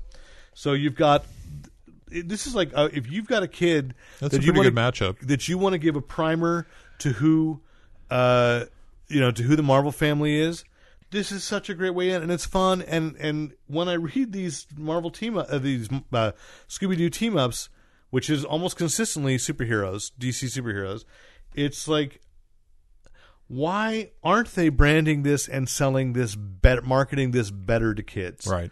And then, frustratingly, why aren't you doing more books with the characters like this? Because then you'll get the young readers in. I mean, like just doing a Marvel family I've book. said this for a long time. Yeah. Give me a Shazam. You have to call it the Shazam family. I get why you have to call it Shazam family on the cover. Why isn't there a Shazam family book that is this accessible? I liked Mike Kunkel's take on it when they did that, based on Jeff Smith's. But the simple fact is, when you try to update it, it doesn't work. Kids don't need the backstory. No. They just need a consistent characterization. Here it is, wish fulfillment. Kids don't mind. They can separate out that it's fantasy. I've always, I mean, we've never had this conversation, but I've always kind of considered it a mistake that they brought Captain Marvel into the main DC universe. No, I would agree with that. Because then they had to. Well, as I said, and it wasn't just the recent one. I mean, for no, a they've long done time. it since 1985. Yeah. Since Crisis on Infinite Earths. But I've always thought the same thing. Is I loved that they were all separate, and that meeting other heroes was a special event because you had to cross universes. Yes. Can I spoil this? You probably won't buy this. Is probably that won't. Accidentally, Velma and Shaggy become members of the Marvel family with their magic words, Jinkies and Zoinks. Wow. So this will be a great trivia question in years to come. What was the... Shazam, the wizard, appears and tells them what the acrostic is. So Jinkies. Zoinks is Zeus for power, Odin for knowledge, Icarus for flight, Neptune for depth, Kronos for strength, and Sisyphus for persistence. So that's Shaggy's power. Persistence. And, okay, I'm going to spoil this book like crazy for adults, but give it to your kids. Shaggy's power is he gets so scared, his knees knock so hard it causes an earthquake and knocks over the Monster Society of Evil. This is so cleverly written. I don't even know who wrote it. I was just so charmed by the story. I don't know. Jinkies is Juno is Dominion, Isis for magic, Nemesis for justice, Kali for strength, Ishtar for love, Elektra for courage, and Sybil for foresight. Wow. And actually, the credits have to be at the end here, because whoever wrote this, it was so... I can't find author credits on this. It's nowhere in the book. It probably is, and it's buried somewhere. But they thought it out. They just thought it out so well. And it's really frustrating that I can't find credits. That it's like, actually, when you think about it, at least Jinkies, that makes sense. Like they all do, you know. And it's funny then Fred and Velma don't have, because they don't have catchphrases. Right. They don't have, you know, so they don't become. And it's like Shazam takes advantage of the fact that they're always saying Zoinks and Jinkies. I'm like, this is hilarious. This is great. So buy it for your kids. How many issues of that? Team Up 16. This is 16. And there are trade paperbacks of this. There are? Okay. And they've met Wonder Woman. They've met Harley Quinn and Poison Ivy. I still haven't read it, but they had one where they met the Phantom Stranger and Dead Man. And I made Luke, Luke's read it. I haven't, but I said, I had to buy this because these are like two of my favorite characters. And by the way, I have no doubt that their version of Phantom Stranger is much better than New 52's version. So go to your book. My last book is a book from a long time ago in a land far away. Just a week. Well, no, I mean, this came out last week and we didn't do it What's in the Bag, but because we recorded on Tuesday. I'm thinking more along the lines of around 1978. Yeah? Yes. When I was buying figures that snap together with magnets at their joints, and you could pull them apart and reassemble them. And I took an animation class and actually animated. Perfect. No, I drew them. I drew, and we realized it would take too long. I did a whole thing of going to the home world, which was the molecule. Yeah. And did the whole and it took me 2 weeks just to do the close twist up on the twist of. And that's when you knew you didn't want to be an animator. Well, no, I did want to be an animator, but that's when I did. We did the rest by interpolation.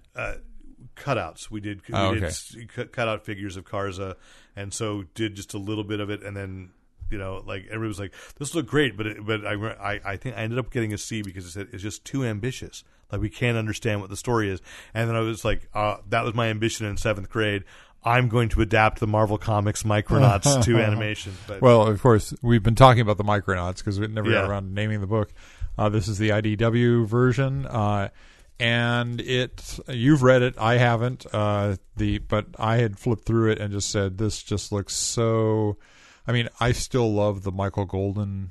Which, by the artwork. way, you got the cover right, which is Michael Golden did the cover.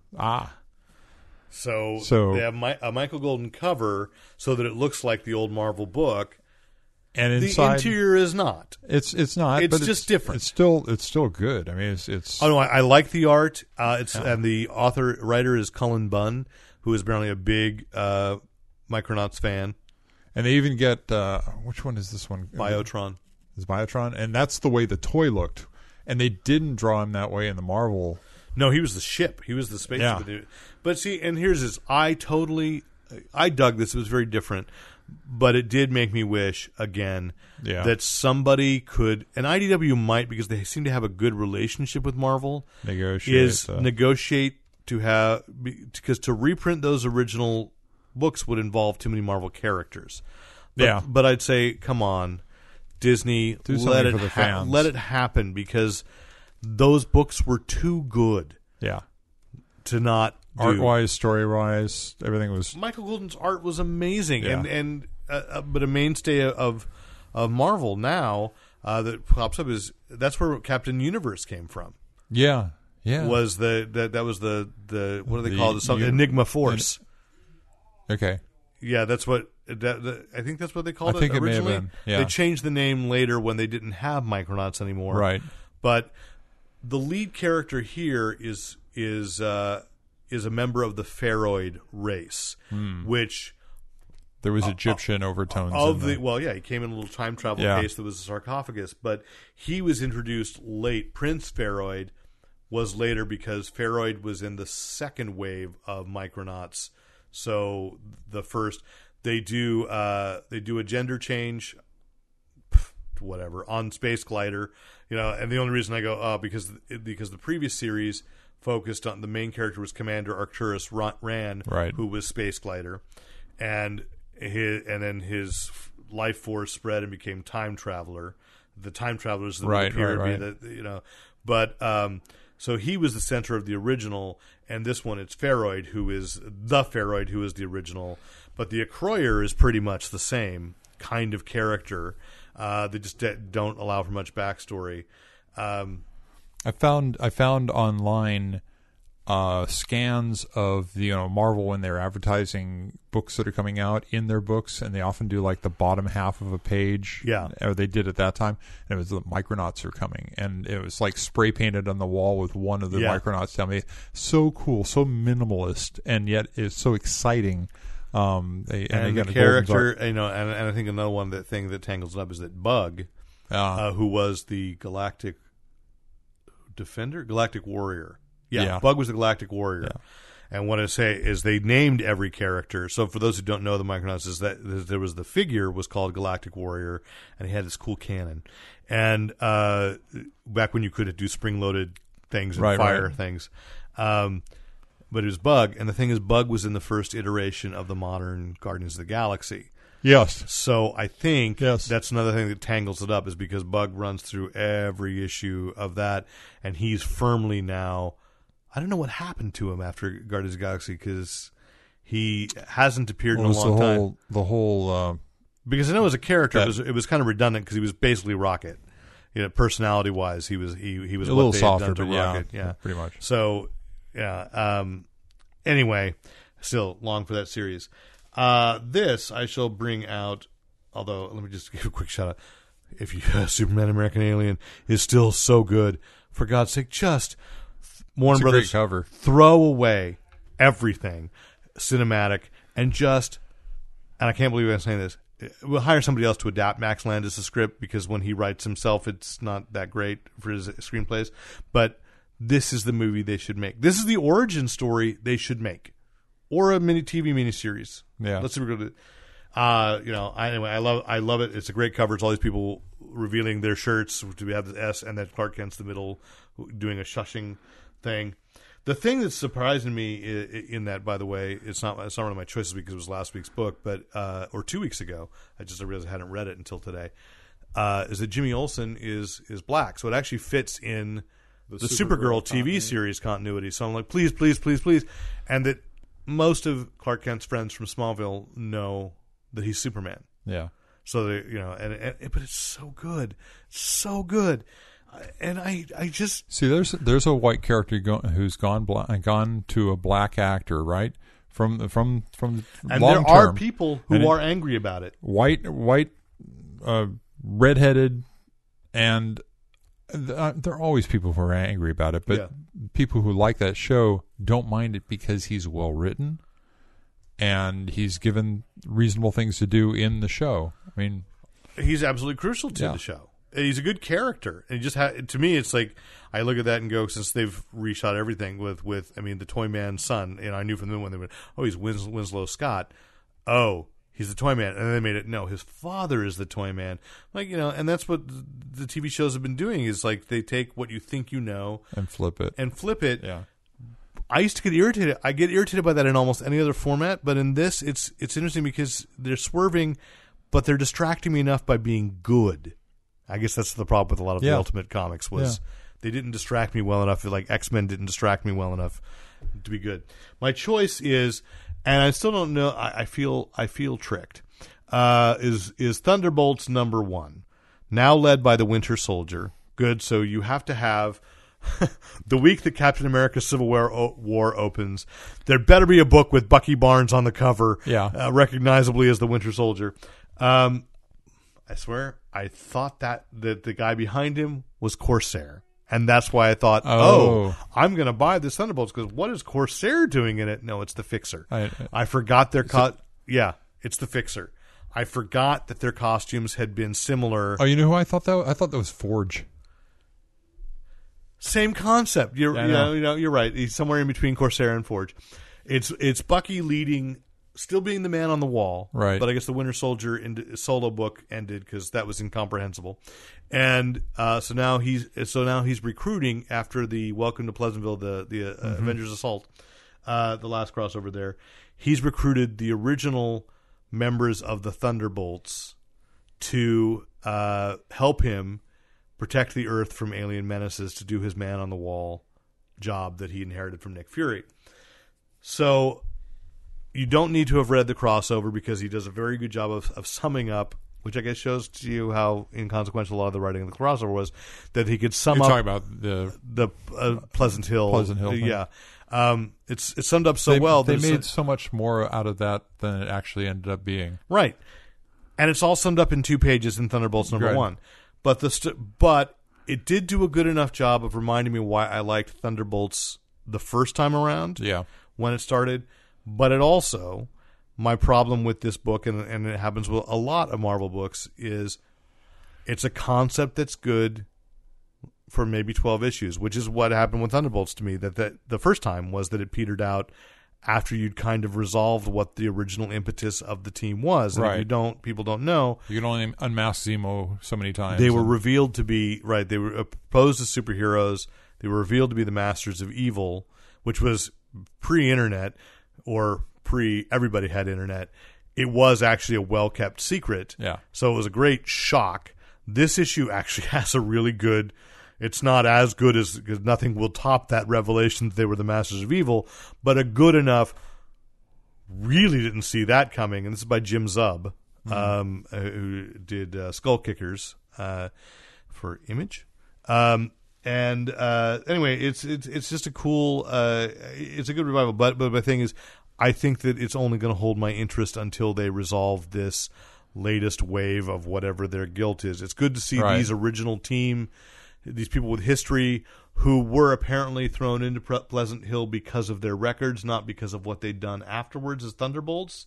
So they were people that had redeemed themselves, and then S.H.I.E.L.D. didn't care. So they threw them into this prison, which was the illusion of being in a perfect little small town. And so It's an interesting revival of it. And I don't know that I'm going to read it past 6 issues, but I'm going to enjoy these 6 issues. But on the other hand, it's Jim Zub. I think Jim's a pretty good writer. He will surprise me. So that's my what's in the bag this week. Let's go to movies. Movies. I talked so long that it blacked out, but I did not. We were talking about Mark Waid and his what was the thrill bent one you love? The Insufferable. Well, he started his negative prefixes with irredeemable, and Adam McKay. It was announced today that Adam McKay is going to direct an adaptation of Irredeemable from the Boom Studios original book. That was dealt with a character named the Plutonian. It was like the Superman stand-in, who one day got so sick of people being ungrateful and for constantly ruining the world after he was trying to fix it that he just killed everybody that ticked him off and decided to take over the world. Yep. And then I'm hoping... It's actually, that part of the book, when you finally get to that part of the book, it's very sympathetically told. Yeah, I mean, I didn't really spoil it because it was very clearly you knew that's what had happened from the beginning. So it should be interesting. Yeah. What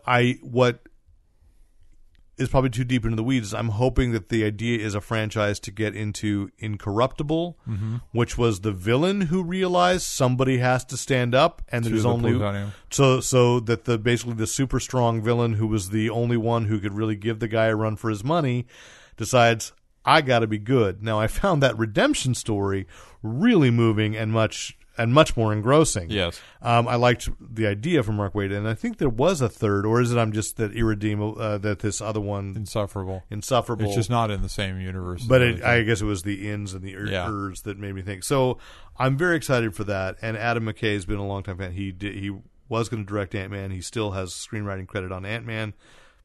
He was circling The Boys at one point too, so finally getting to direct one is going to be cool. I did want to mention we missed this news that in the writers' room for the Hasbro Shared Universe, Michael Chabon and Brian K. Vaughan are the guys in charge of ROM. That's heavyweight. Yeah, well, Robert Kirkman is in Transformers. Yeah, trying to, but don't worry, Chabon, Michael Bay can screw that up. Chabon is like a Pulitzer Prize-winning author. Yes, a novelist. Yeah. However, I was excited once before, and the general public went, which was that Michael Chabon also consulted very heavily on John Carter. And so, he's a fan, and that's not a rip on. I'm sure that I don't think there's anything wrong with the John Carter movie. I just had a fight 2 days ago about that. Somebody said it was like, about that Bourne. Did you like that Bourne? I said John Carter was great. Yeah. But here's my other thing: is I realized the problem with John Carter is we grew up being fans of John Carter. Yeah. So people, John Carter of Mars, and that people who came at John Carter now saw it as the slower moving ripoff of more exciting things they knew. And it felt very old-fashioned in its pacing. But what I'd say is everybody I know who's, say, within our decade that saw it and grew up reading those books loved that movie. Yeah. But anybody under 40, So a sequel could solve all of that. It won't happen. But I've heard talk that it's going to get that Disney let it go so that somebody else may pick it up. Which is what we're seeing with Tarzan. That Disney let the animation go.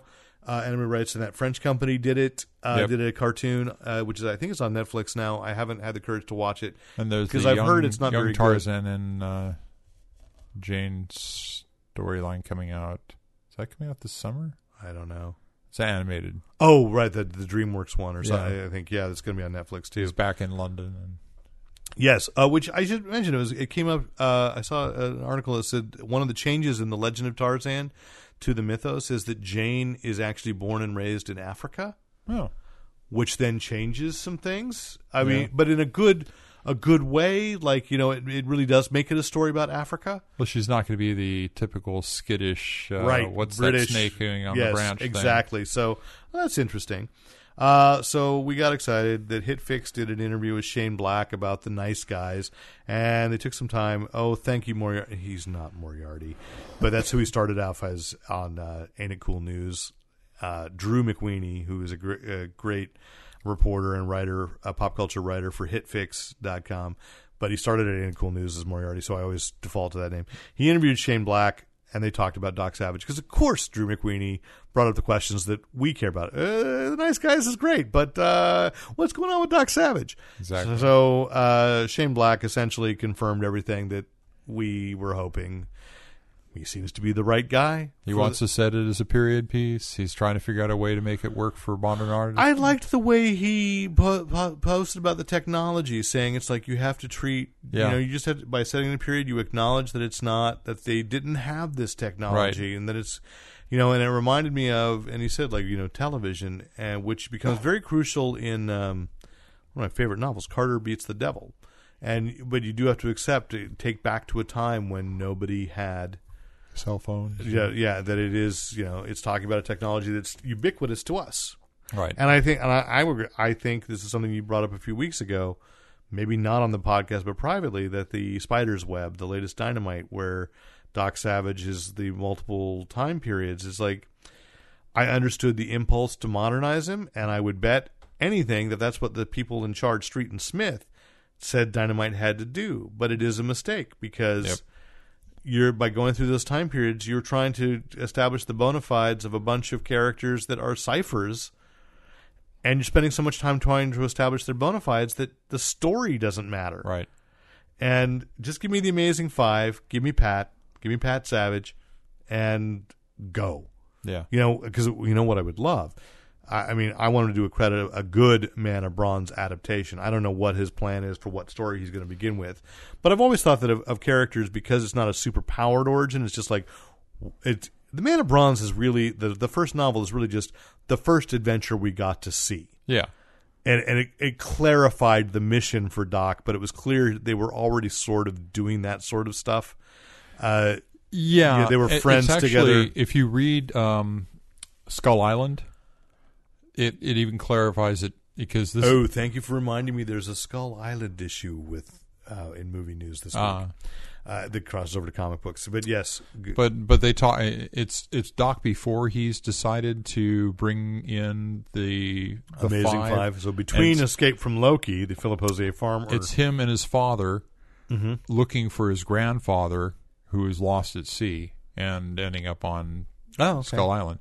But they talk a lot about, because Doc comes back from the war and he wants to make better machines to kill in the next war, because he sees the next war coming. And his father really hoped he'd have something higher-minded in mind. And Doc, by the end of it, is saying, I think I need to work to make sure that next war doesn't happen. Well, that's interesting, because what I'd like to see, and I don't think anybody's ever really covered, The Man of Bronze. When I give these titles, these are the first novels: The Man of Bronze and The Land of Terror, even though it's 1 and 8 in the Bantam reprints. Doc is very unconcerned about that. He would reach out and just snap people's heads off, basically. He uses a submachine gun, which he has, that figures in Skull Island as well. And then when you got to the third adventure, which was that Meteor Menace? I don't remember. 1 and 2, I remember they stand out as the first two because they're so different in tone for Doc's approach. There just wasn't ever really an explanation. It was just like they calmed it down and said, "Oh, maybe kids are reading it. Maybe shouldn't they?" So I don't know what story he's going to do, but I'd like to see. And he confirmed that he would like Dwayne Johnson, right? And because I can't remember who he said that they had originally at one point had suggested. Oh, Robert Pattinson. He said, who's not a bad actor, right? But he's not Doc Savage. And there had been talk about Chris Hemsworth. That's what he said. Yeah. And I know that there had previously been rumors that they were talking to Chris Hemsworth, but Dwayne Johnson is the guy. He's good looking. His voice is magnetic enough. Right. And you just say, you don't have to explain much. The guy walks in and you go, yeah, he Everybody fights crime. Looks at him. Yeah, he's that guy who probably doesn't appear that large from a distance. Because I love that, always love that description of he's so perfectly symmetrical that you don't notice he's big until you get close to him. And then, But I would like to see, I'd like to see I'd like to see them adapted, the really high concept ones. I'd like to see, like, give me a trilogy. Give me Man of Bronze. Give me Land of Terror, because dinosaurs. And give me Brand of the Werewolf. Okay. Because then you bring Pat in. I'd like to see Polar Menace or, Fortress of Solitude. Fortress of Solitude. John Sunlight. Yeah, and the thing I'd be scared of is... And Resurrection is Day. that what often happens, those get too obscure. Yeah. Fortress of Solitude, problem is... Everybody now associates Fortress of Solitude with Superman, and we know that Julie Schwartz stole that from Doc Savage.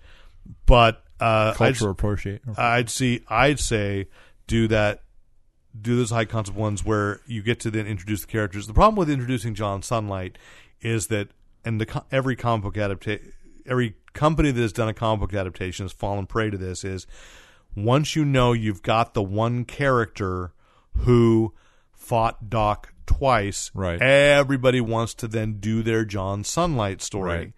And I don't want John Sunlight to be the constant, and he's not Blofeld. He just happens to be the only character who came back, the only villain who came back. Whereas I think if you do Man of Bronze, that's interesting. And what was I going to say? Because he's not, this is the problem, is I don't know my Shadow well enough, but the Asian, because Shiwan Khan is the Shadow's name when he was studying, right? Boy, it's too late for me.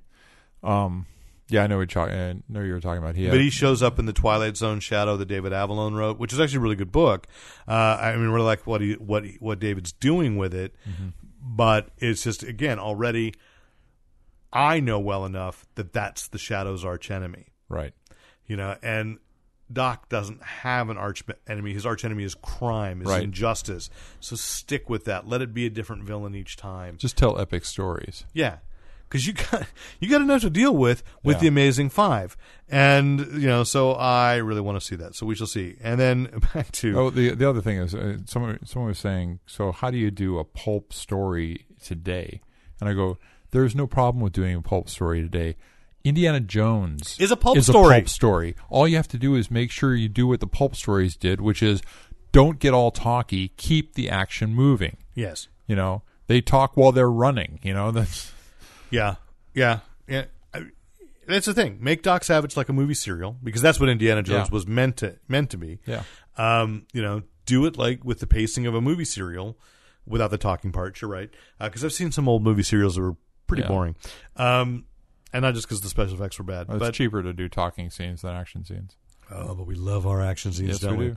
And I'll talk about that in a bit. The Universal Monster Universe is back on the shared universe. Why? So we know that Tom Cruise is in The Mummy, and Universal is negotiating with Russell Crowe to be Jekyll and Hyde and have him first appear in The Mummy. Huh. And then they'll all team up eventually as the Avengers. Or the Horribles or something. No, here's the thing. I did read an article a while back about the original Universal. Is actually there is a loose continuity. The Universals. Maybe. That there is a loose continuity from Dracula to Frankenstein to Bride of Frankenstein that they actually do, even though they change things in the way that they'd have to, because the monster would die at the end. But that they all actually do follow one long plot, even getting into Abbott and Costello versus Meet Frankenstein. Oh, yes. So they actually kind of were originally a shared universe, but it just seems so on the bandwagon now that I don't need to see Dr. Jekyll and Mr. Hyde show up in The Mummy, because it doesn't make sense to me to be like, oh, fill in and go to our next monster movie. No, I don't have I don't have that much of a problem with it if it's done, because I want these films to be. I want them to try to do for today's audience, capture what the original ones did for me, which was a sense of wonder more than a sense of terror and fear. Well, I would say there is one movie that is out of those continuity, which is The Mummy. The Mummy did not tie into those. No. But the Wolfman, Frankenstein, and Dracula definitely followed. I think Invisible Man even shows up at the end of Abbott and Costello. Yes, definitely. Yeah, I mean, I get what you say, but it just feels like it is exhaustion when every studio is trying to do that, and it isn't done because they wanted to reboot Monsters. It's because Universal scrambled to look around and went, "What shared universe do we have?" And I would actually, if they did it like a post-credit scene with the next one coming out, it's not too much different than James Bond will return again in From Russia with Love. Well, yes, it is because it's not James Bond returning. I know, it's not. It's just the saying, Mummy will return. It's a commercial. The Mummy returns. It's a commercial for the next film. Wait, is that what they called the second one? Was this the Brendan Fraser one? Was the Mummy Returns or the Mummy 2? I think it was the Mummy Returns. Yeah, because I think I would probably wet myself laughing in a theater if they said the Mummy will return in the Mummy Returns. Anyway, so Russell Crowe is in negotiations for his Jekyll and Hyde one. There is talk that there will be a Johnny Depp as the Invisible Man. There was rumor that Scarlett Johansson is being courted to be in The Creature from the Black Lagoon, which is another one that it doesn't fit the continuity. No, where they all it's out of where they all frame. do actually have a share. They all do fit in The Munsters, because even The Creature was Uncle Gil, who came in from for one visit at the end and just kind of was waterlogged. So yeah, but and the thing is, which I think is bad for movie making, for franchise making, is they have already locked in. I just had so you do all these, right? Yeah. And the linchpin in this unified field theory of monsters. I probably should have finished my sentence because now no one remembers. Is they've already locked in the release dates for the first 4. Okay, so the unified field theory for this, the linchpin is Abbott and Costello meet Frankenstein, right? Because that's where all of them basically show up. So how do you do that today? So you do all the same characters in Key and Peele. That's exactly where I was going. Well, now did you see Keanu last weekend? No, I didn't. I haven't seen it yet. Okay, I have a theory that all their movies where they have creative control will turn out to be linked. Okay. So as cute an idea as that is, I think they're not interested in joining somebody else. They'll do like spot work. They'll be the hired guns in somebody else's work. Uh-huh. But when they own it, it's going to be theirs. And my theory is because there is a set and a long sequence on the set where it's almost like a parody of I don't want to spoil much. I mean, although it was just hilarious. The parody is so specific and not called, and nobody calls any attention to it. Nobody mentions it. It's just where they are. But it's such a specific thing and so creepy in the middle of this comedy that, and I know that Jordan Peele is working on a horror film, that I'm wondering if these are that they're elements that it's almost too good because it's not an idea from the show, the TV show. Okay. So I'm just thinking they're going to be building a loose connection among their films, even if they play different characters, because they both have dual roles in Keanu. Right. I picked that up from the commercials. Yeah, and so it's yeah, it's very funny, but I don't think as much as I'd like to see Key and Peele do that kind of thing, of course, by that time, who knows where it'll be? By the time you get through this whole franchise, through the shared universe, right? Who knows? But maybe somebody else will be popular at this point. Maybe it'll be Kanan and Kel will come back and be Good Burger meets the Monsters. No, they'll be too old too. So we shall see there. But speaking of shared universes, of course, there's a lot of Marvel news. Joe and Anthony Russo have said, that the titles, we earlier referenced Avengers Infinity War. Yeah. Parts 1 and 2. This is we don't know what the titles will be, but that won't be the title. I'm happy about that. Yeah, because it almost feels like it's the only thing that... Just call it Episode 3 and Episode 4. Well, this is what bothered me about the Iron Man franchise, that those are the ones that are numbered. Yeah. And I don't like that they're numbered. It's like come on, give me a good Iron Man title. Yeah. Which is the perfect time to say, Captain America Civil War, I did see Monday, and you're going to see it tomorrow morning as we record Thursday night. You're going to see it Friday morning. I'm taking my son Friday night. And all I will say at this point is I don't know that it's the best of the Marvel movies that everybody's saying is the best one yet. I'm like, say that always for the first we always do. Week or so afterwards. But the first thing, because I still feel like I just love Guardians of the Galaxy and I really love Captain America the Winter Soldier. And this is good. This is the first movie that has struck the balance that Kevin Feige once in each chapter of the large Marvel saga. Which is that for the first time, every clue and hint of the movies to come, and there are many, fit organically into telling the story or giving you a characterization moment where you needed to establish that for this You're film. saying it's not like sitting down in front of a computer and watching some YouTube videos. It's not. Okay. Which is, you mean, I see. I get what you did there. And Thanos didn't take the time to do the branding of each hero as well. That still is the part where I'm like, it didn't bother me any time until somebody said it. It's like, why did Lex Luthor come up with naming them all and giving them their logos? We talked about, you and I didn't talk about this. I talked with a couple of my designer friends. We all agree he just hired a high-end designer and a concept firm to come up with the names and do the design. Because Lex he's not going to get in there with Well, I know. It doesn't matter that he did. Why would he bother doing it? That's the problem. You're right. No, this sets up. I will not spoil how they happen because we already know from the trailers, obviously, that Black Panther and Spider-Man are there, but both of them fit so organically into the story that's being told. Wow. The reason that Black Panther is involved in Civil War is like, I kind of almost slapped my forehead going, well, duh, that makes perfect sense. And as they've said, the thing is, he's not an Avenger and he's not interested in being an Avenger. That's not why he's there. But it's a very strong reason. And then Spider-Man, they're setting up, what has been played in the comics for years. So some spoiler. And it is the best version of Spider-Man we've seen on film. Right.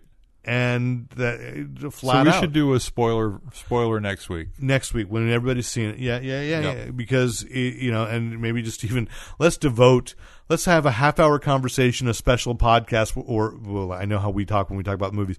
So it's an hour and a half podcast just talking about Captain America: Civil War once everybody's seen it. No, I'm down with that. I think it really is worth its own little thing. Meanwhile, Warner Brothers is panicking. Because, as I reported, Seth Grahame-Smith left The Flash, which I'd say is a mixed blessing because nobody wanted Seth Grahame-Smith to direct The Flash. Right. But he cited creative differences. Now, this is the studio claiming we're giving all our directors freedom to follow their vision, and then a guy quits because he says, you didn't give me freedom to follow my vision. Now, granted, I don't think that they chose a particularly talented storyteller. He's clever. That's not necessarily the same thing. Yeah. And he's never directed a full-length feature. Apparently, he's done he had done some shorts, but I haven't enjoyed any of his screenplays. And then on Friday, and of course, this is the internet, which drives me nuts. We feed upon ourselves. Then they go, James Wan is looking to, maybe leaving Aquaman, and that doesn't have a director. Then on Monday, James Wan posts a picture of himself with a device standing under a mural of Aquaman, and he's like, just getting down to work, people. And so that was his debunking, and I'm like, but that's how we've gotten. Everybody's like, you want to fit the narrative, so suddenly there's all these rumors of trouble where there isn't necessarily anything, and then everybody has to spend time debunking rumors, and it's like, they're just rumors, stop running. Even this Russell Crowe, I can't tell you how many headlines I saw this week on different sites going, Russell Crowe is Jekyll and Hyde, and then you read the article and it goes, well, we've heard that he's in talks. And I'm like, yeah, nothing's really... What he does in his own time people should ignore. Well, but it's not over, it's not done until it's done. A contract isn't signed. And that's why I'm with Marvel about, who's going to be Captain Marvel? Kevin Feige's not going to announce a thing until a contract is signed. And they're I was just implying Crow occasionally has anger issues. Yes, he does. He is his own special effect. Substances. There will be no makeup involved in the Jekyll and Hyde transformation. No, they'll just they'll shove a paparazzi will walk by on the set and boom, he'll turn into Alec Baldwin. And wait, I'm getting a vision. Anyway, so James Wan does that, but then it is coming out that Zack Snyder is fighting a lot. They're filming Justice League, and he is having struggles with Warner Brothers about tone. And here it is. We're back to what I think I'm going to have to call the Fantastic Four conundrum. I'll come up with a better word, the conundrum, but for now, that's where it stands. Kerfuffle. Second time today I've gotten to use for kerfuffle in context. Actually, no, the first time in context, someone just randomly said it to me today, is that the studio was tone deaf. Maybe I'll call it the Fox News problem. They were tone deaf to the fact that every announcement they were making along the way, everything they were leaking, people, the overwhelming response was, this isn't what we want. And then they say, shut up. You're getting in the way of us giving you what you want. And we're saying, no. We're telling you this isn't what we want. Right. And then we totally understand what you're doing. And the worldwide response to Batman v Superman is, okay, it was okay, but it wasn't what we wanted. Yeah. Now, I know many people, especially within the comics industry, who are like, no, they loved it. They loved the serious tone. I'm like, and it's okay. And like I said, by the time I saw it a third time, and I can't believe I saw it 3 times, it was better. But it still wasn't Superman to me, and it still wasn't... Right. It's not Superman, and it's not Superman's relationship with Batman. And you hadn't earned it. And so people want something different. Where I'll say that the other thing about Captain America Civil War covers exactly the same themes as Batman v Superman. That sense of responsibility, and that's no spoiler because, you've probably read the comic book by now and you've seen the trailers. The trailer spells it out. But they do it with a balance of the stakes are high. You take the story seriously, but there are great character moments, and they're charming and they're witty, and you laugh and you've got that comedic. And I can't remember who I saw. Joss Whedon said that, which he said it more succinctly than I did on the podcast a few weeks ago talking about it. It's like even Shakespeare knew. In the darkest of his plays, Macbeth, you stop for 3 pages to let the porter, this time I got his name right, the porter to do this long speech about that's hilarious because you needed the release. Because the rest of the play is just death, doom, and gloom. You had to get your laughs in. You have to. Yeah. And just so that we don't walk out going, oh my God, this is, Zack Snyder replaced humor with let's stop and watch YouTube videos and see the branding. And so there's this fight. But apparently Zack Snyder and Jeff Johns were both absolutely taken aback by this response. And I'm going, but you look at what's DC doing in comics? Rebirth. They're trying to give it. Ethan Van Sciver put out a picture he's doing for Green Lantern Rebirth that involves Barry Allen as the Flash. And he says he put out this sketch. And he said, I'm so happy to get back to drawing superheroes that enjoy being heroes. And to bring that sense of fun back into it. And, it's what we need. Look at the real world. We need something to make us feel better. Yeah. Not the weight. It's like, yes, you can handle things, serious things, but you can still have some joy in it. And, that's, so, I mean, that's, okay. Sorry, Evernote, just like, again, Trick, just something else. I'm like, why are my photos up? Anyway, so there's a bit of a mess, and I'm still going to look to Suicide Squad. That's the off movie that's going to be fun, and I'm looking forward to it. And on the strength of the trailers, some of the best cut trailers ever. Yeah. With the use of music, and I'm like, that's appropriate to just be. And I think what's funny about it is that you think about the concept of villains being forced to be the good force. Guys. Well, I'm not even saying the good guys, but the government force to deal with some issue or something. It doesn't scream vaudeville, it doesn't. But the fact that you do get that out of it is almost the unexpected pleasure of it, which is makes it that much more because exciting. There's honor. I mean, in the Flash TV series, we shall transition to television, proves that when you throw in or it's really Legends of Tomorrow right now, when you throw in Len Snart and Mick Rory, Captain Cold and Heatwave, and they're two of the most compelling characters on that show. And Heatwave, it's only been the last couple of episodes, but they've developed him so well. He is just like one of my favorite characters now. I would say even when they, he went back to his young version and forgave his younger self, and you go, that's beautiful that's been the subtext that's been driving him to be psychotic all this time. Guilt. He's still not a good guy. But he has honor. And the fact that the movie, allegedly, they had a casting list and they put out a Len Snart, I'm like, no, don't.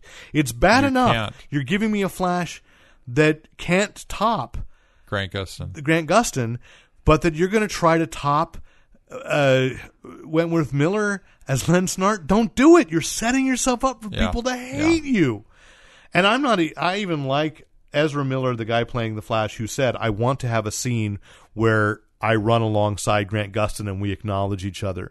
I'm like, okay, you get it. Yeah. You know how difficult this is for you. It should be too daunting. And this is the problem with letting Zack Snyder put all those portents of the future movies is you're stuck. You're stuck with that vision. Yeah. No matter what you do, you have to lead to that version of the Flash. And we already said we didn't want that version of the Flash. Yeah. So I would say the smartest thing, sorry, Ezra Miller, don't give him a solo film. Cancel that completely. Put it in. Just have him be in the Justice League, and everybody would accept it. Yeah. Because he's just part of a team. And then, if it works, then go ahead and say... Let him build up a fan base first. Yeah. Yeah. So... No.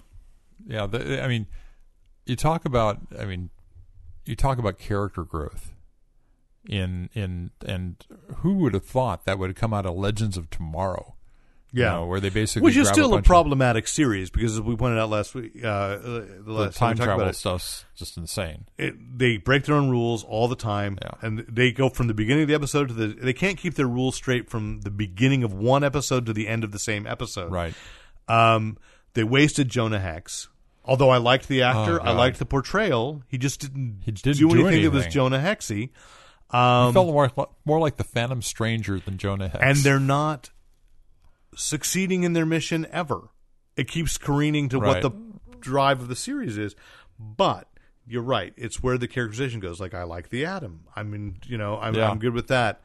And I'm going to focus on the Flash, and I'll try to be as non-spoilers. Just we talked at dinner about this week's Flash is that they culminated. They're bringing so many things to the mythos, and I said, "There's a moment I know I'll watch it this weekend with my son because he saves them to watch with me." And I watched them first, and he goes, "Good, Dad, so I can help him through the continuity." Sometimes, of what happened in the comics was that version. Right. There is a throwaway reference, and it's done just melodramatically enough that you're like, yeah, okay, they meant for you to catch it, but there's a kind of a throwaway reference that makes some of my problems with this season, or some of fans' problems with this season. It's like if you pick up on that, you go, I know exactly where that's going to lead. I may not yet be right, but I checked online today, and a lot of people are saying the same thing. Yeah. And I'm like, and I just went, it was just this wave over me where I was like, if we're right, it was the single smartest move they could have made this year. Yeah. And you'll watch it later and see it, and I know you'll know what it is, and just go like, oh my gosh, that it clicks. It's such a perfect move. Such a perfect move. And that's it. There are some episodes that have been kind of dragged with it, and this just brings it all back and alludes to so many things from the comics while being true to where the television series goes. So before we leave there's one other character that I don't think we've ever discussed him that much, but the characterization, and that's not Hamilton. Oh, it's he's from Earth 2, the science Harrison Wells. So his characterization of the Earth 2 versus what he was is so amazingly subtle. But when Barry went back in time and was there with him, it was, and he snapped back to the old version of himself. So obvious that it was, and you just went, oh my God! It's there's no makeup involved in here. There's no special effects or anything. It's just pure acting. Well, I love him. Tom Cavanaugh amazing. Is a fun actor, and this has given him the drama that Ed didn't, and Love Monkey didn't, and I mean, he was fun on those shows, but it was a very different character, and to go there. And he's got real pathos, and he's got conflict, and every now and then it gets CW all over it, but it's still, I love everything about it. There's one thing that CW shows do almost better than any other network, and I don't know how it is father figures.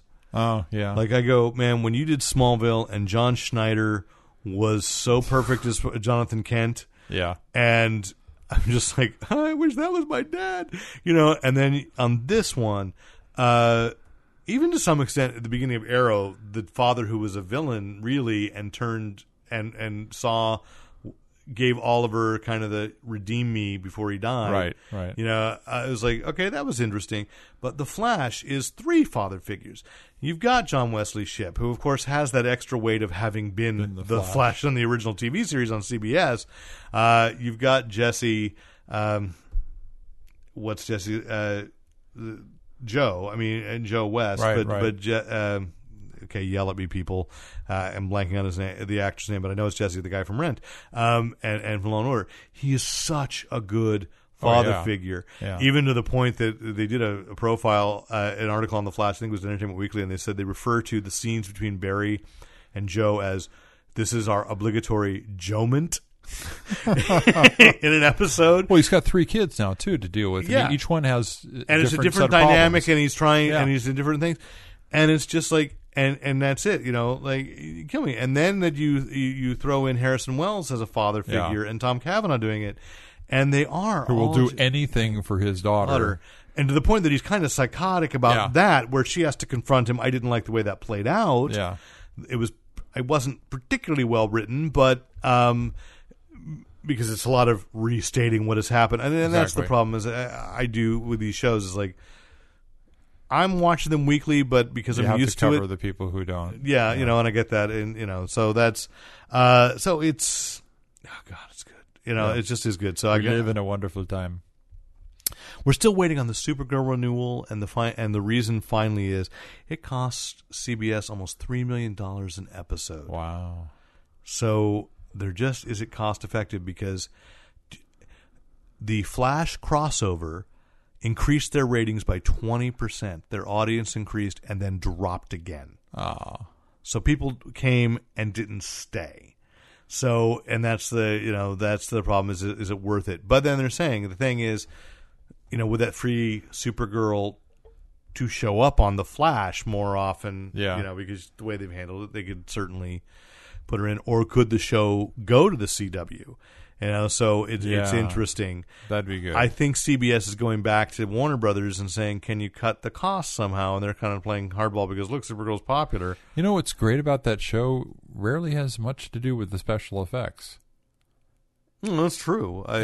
Well, like with the exception of, I really love an episode that gives me a lot of Martian Manhunter as Martian Manhunter. Yeah, that's true. Because I just never thought I'd see it. Because Smallville showed him in his true form once. And it was when he fought Dr. Fate. And it was like a quick transformation. This is what he really looks like. And then it never happened again. And I'm like, no. Because in the comics, he's always Martian Manhunter. Which, by the way, again, it's not coming back in the Rebirth. But once that storyline finishes, get those trade paperbacks of Martian Manhunter. That's the best Martian Manhunter story there's been. So let's end tonight with Game of Thrones. Last week's Comcast summation is no longer true. Jon Snow isn't dead. So he just had a really bad case of sleep apnea. He was pining for the fjords. He was nailed to the perch. He was. It was really weird, almost. By nailed, we mean thrust through with swords, several, but still pinned to the boards. Yes. So the worst kept secret, and like all these headlines again this week going, HBO lied to us. I'm like, at this point in our popular culture, of course they lied to us. Why are we surprised by that? Right. No one tells us the truth. Face it, you like it when they lie to you. And it's fiction anyway. But but yes, I mean, so I guess as a comic book reader, I'm so immune to this, dead doesn't really mean dead. There's not even Bucky dead anymore. Right. There's Uncle Ben dead. Uncle Ben dead. There's Uncle Deadly, the Muppet, who is my favorite Muppet.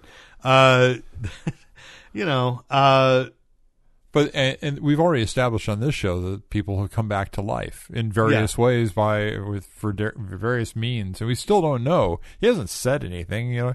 The brain. If you don't have oxygen in the brain for 10 minutes, you become but it's magic. Yeah, I'm okay. I don't want him to be a White Walker. Yeah, and I don't think he is. I think because I just the previews for the following week kind of established the fact that he's not. He's still Jon Snow and. Yeah, because everybody's heading for it. That's everybody's gonna. We know he shall be the king. Yeah, because he's the only one who should be. And Tyrion should be his advisor because Tyrion is still the greatest character on television. It's true. I hope that there's a T-shirt being made somewhere. I will buy that on TV. Except that I don't really do this, but I drink and I know things. That's what I do. It's just. It doesn't come in your size, though. Well, it's only my son can sizes. wear it, and I shall dress my Build-A-Bear. If that's what your son my Build-A-Bear. I'm sure it's being licensed to Build-A-Bear even now. That's a Tyrion Build-A-Bear. This weekend. The scar going across his nose. That's why they did it, right? Because in the book, his nose is chopped off. His nose is chopped off. Yeah. Half his nose is gone. You can't do it. No. It just makes him more rugged. So, it was such a good show. And again, good time for television. So many things that have just come together this season. Brienne and her quests have finally come to fruition, and Jaime is still. I mean, even when I love him. Yeah.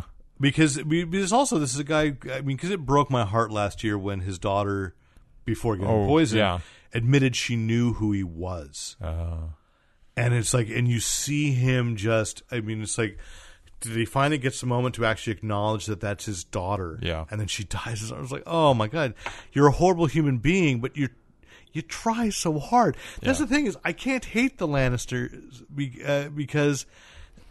Even Cersei had said that when the news about the daughter last week of saying, like, as long as I had been capable of creating something that good, maybe there was hope for me. And I love stories. I love characters like that. And that's kind of core to it because you look at she was forced into a marriage with her husband, the king, and he was not a great guy. He was kind of a bore and probably not a good king. Well, he was Fred Flintstone. And anybody, literally, the Lannister family. Probably rightly felt that they could have ruled better. And on the other side, then you have Ramsay Bolton, who is an absolute bastard. And I want to say, the weirdest thing about him now, for me, is that actor is, you want to see how good an actor he actually is he's on this wildly campy Ian McKellen, Derek Jacobi sitcom, Vicious, as the innocent, kind of dumb upstairs neighbor. And when he knocked on the door in that sitcom and it opens up, I'm going, no, he's the bastard. He's gonna cut off your balls. It's like, it's actually harder to watch Game of Thrones now because he was so funny in Vicious that it's like, but then he takes all my he's Ramsay again, and I'm just like, oh, what? And then plot lines we never realized we were missing, like what did happen to Hodor? That it brought up. It's very weird. Max von Sydow as the three-eyed raven. Yes, I was just like, is he performing so that if he gets sick, they can just CG his face in, because he's just kind of, we cannot duplicate this.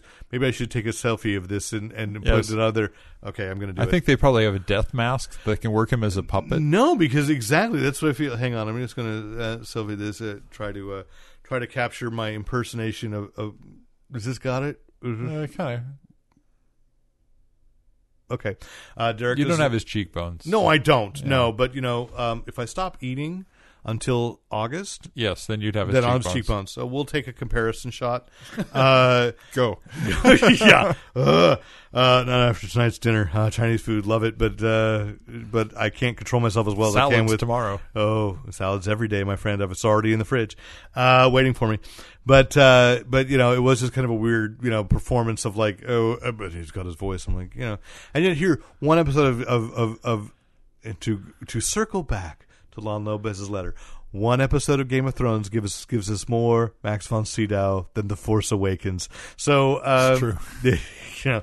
And hopefully more, because I like the idea that that's what the three-eyed raven looks like. And it's interesting. It is just a very, I love this show.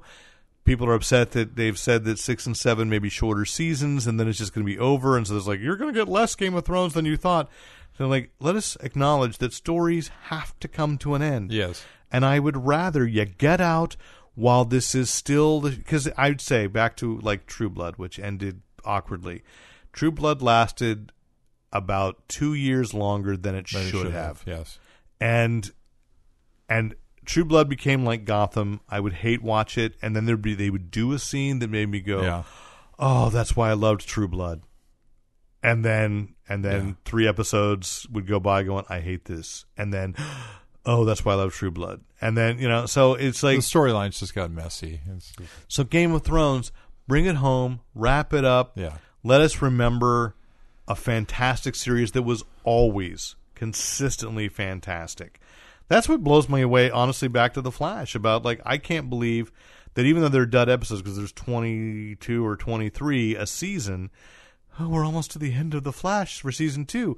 It's like they've gone through so much continuity, so much story, but the big picture has remained excellent. Yeah. So you say wrap it up on Game of Thrones, and my theory has always been, probably since the 3rd book, is it's going to end with as many loose ends hanging at the end as there's been throughout the series. And I know that people hate that, but I love that. But it's the way life is. I'm going to say something that will probably depress people. Is I got into this about Stephen King and the Dark Tower cycle, which they're making into it. Still, it's back on as a film project with Idris Elba as the gunslinger. And Perry at Elusive said, "I hated the ending," and I said, that ending is so perfect. That is exactly Stephen King's point about writing. And I said this horribly cynical thing was that all stories end the same way. Everybody dies. That's just the way the story. That's life. But the truth is, it's almost been because you're exactly what you're saying. Things go on. Yeah. People go on. Life is a series of loose ends, and you don't get to know anything. But we want a story to wrap up neatly. It's not going to. Well, and I think King was also saying, if you've enjoyed the story, go back to the beginning. Read it again. Yes. And that's probably, for as long a series as that is, I've read that more than I've read Lord of the Rings. I've read that more often than I've read Harry Potter. I think that's so charming that you have time to reread books. Because you mentioned some of the books on tape. You often see, and I can't get over that. Because the thing is, when I'm driving, so usually when I'm listening to that kind of stuff, I lose track. Oh. I started drifting. Like I tried when I was teaching. Like I once tried a book that I had to teach the next semester that I hadn't read. So I got the book on CD to listen to, and I realized I can't stay in that focus. And they have done studies. They do understand.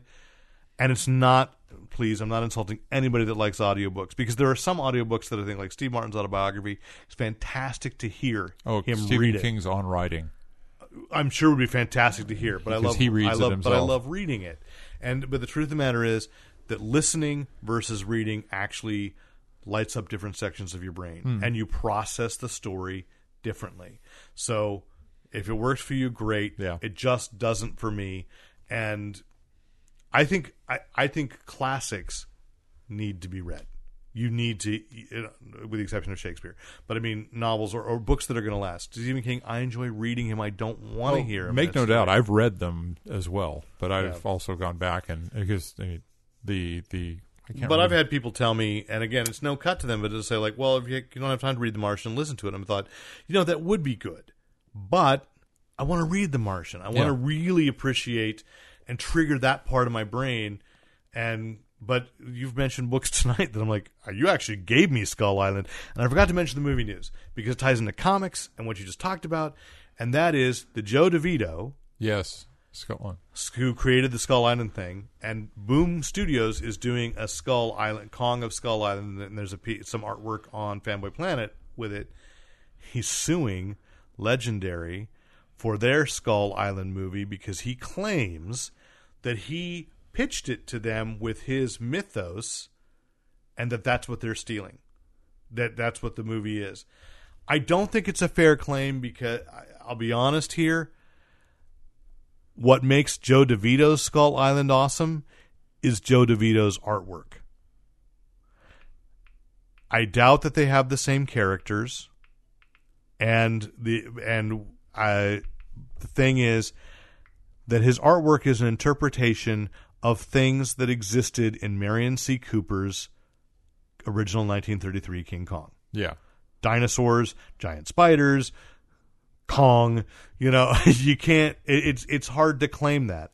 I'm more intrigued, because when I ran the artwork, I was like, I wonder if this ties into the movie. And then it turns out, no, apparently they rejected his pitch, and he's claiming he gave them all the ideas.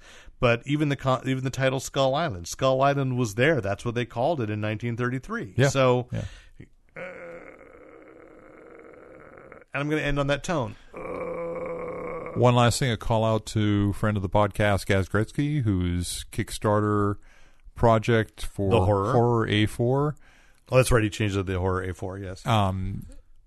Delivered this past week. The digital, if you were a digital supporter for it, and it looks great.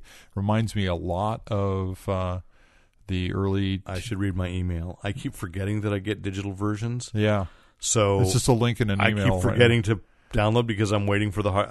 I backed something that I was, and then I finally opened one of the emails from the Kickstarter update and went, "Here's issue 2," and I'm like, crap, where's issue 1? And it's like, I think I paid to get hard copies, so I'm going to have to wait now because, I got to remember to do that because they always ask for confirmation on address and stuff, and I forget. Yeah, you need to be on it.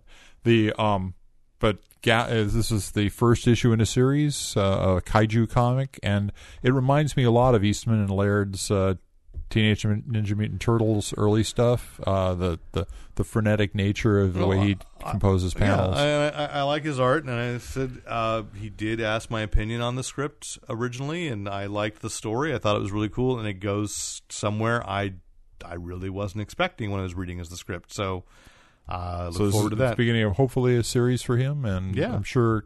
I don't know that you can buy it directly yet. Well, I'm going to find that out. We'll let people know. Well, we'll let you know on the next podcast. Once again, if you have any questions, compliments, commentary, you want to write in and just bring up a point, write into editor@fanboyplanet.com. I'm Derek McCaw, editor-in-chief of fanboyplanet.com. And I'm Rick Brett Snyder, reminding you to use your powers only for good.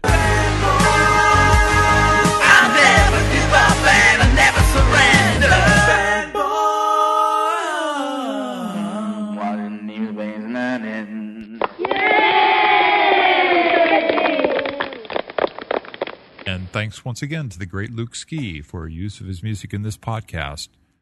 Visit Luke Ski at www.thegreatlukeski.com.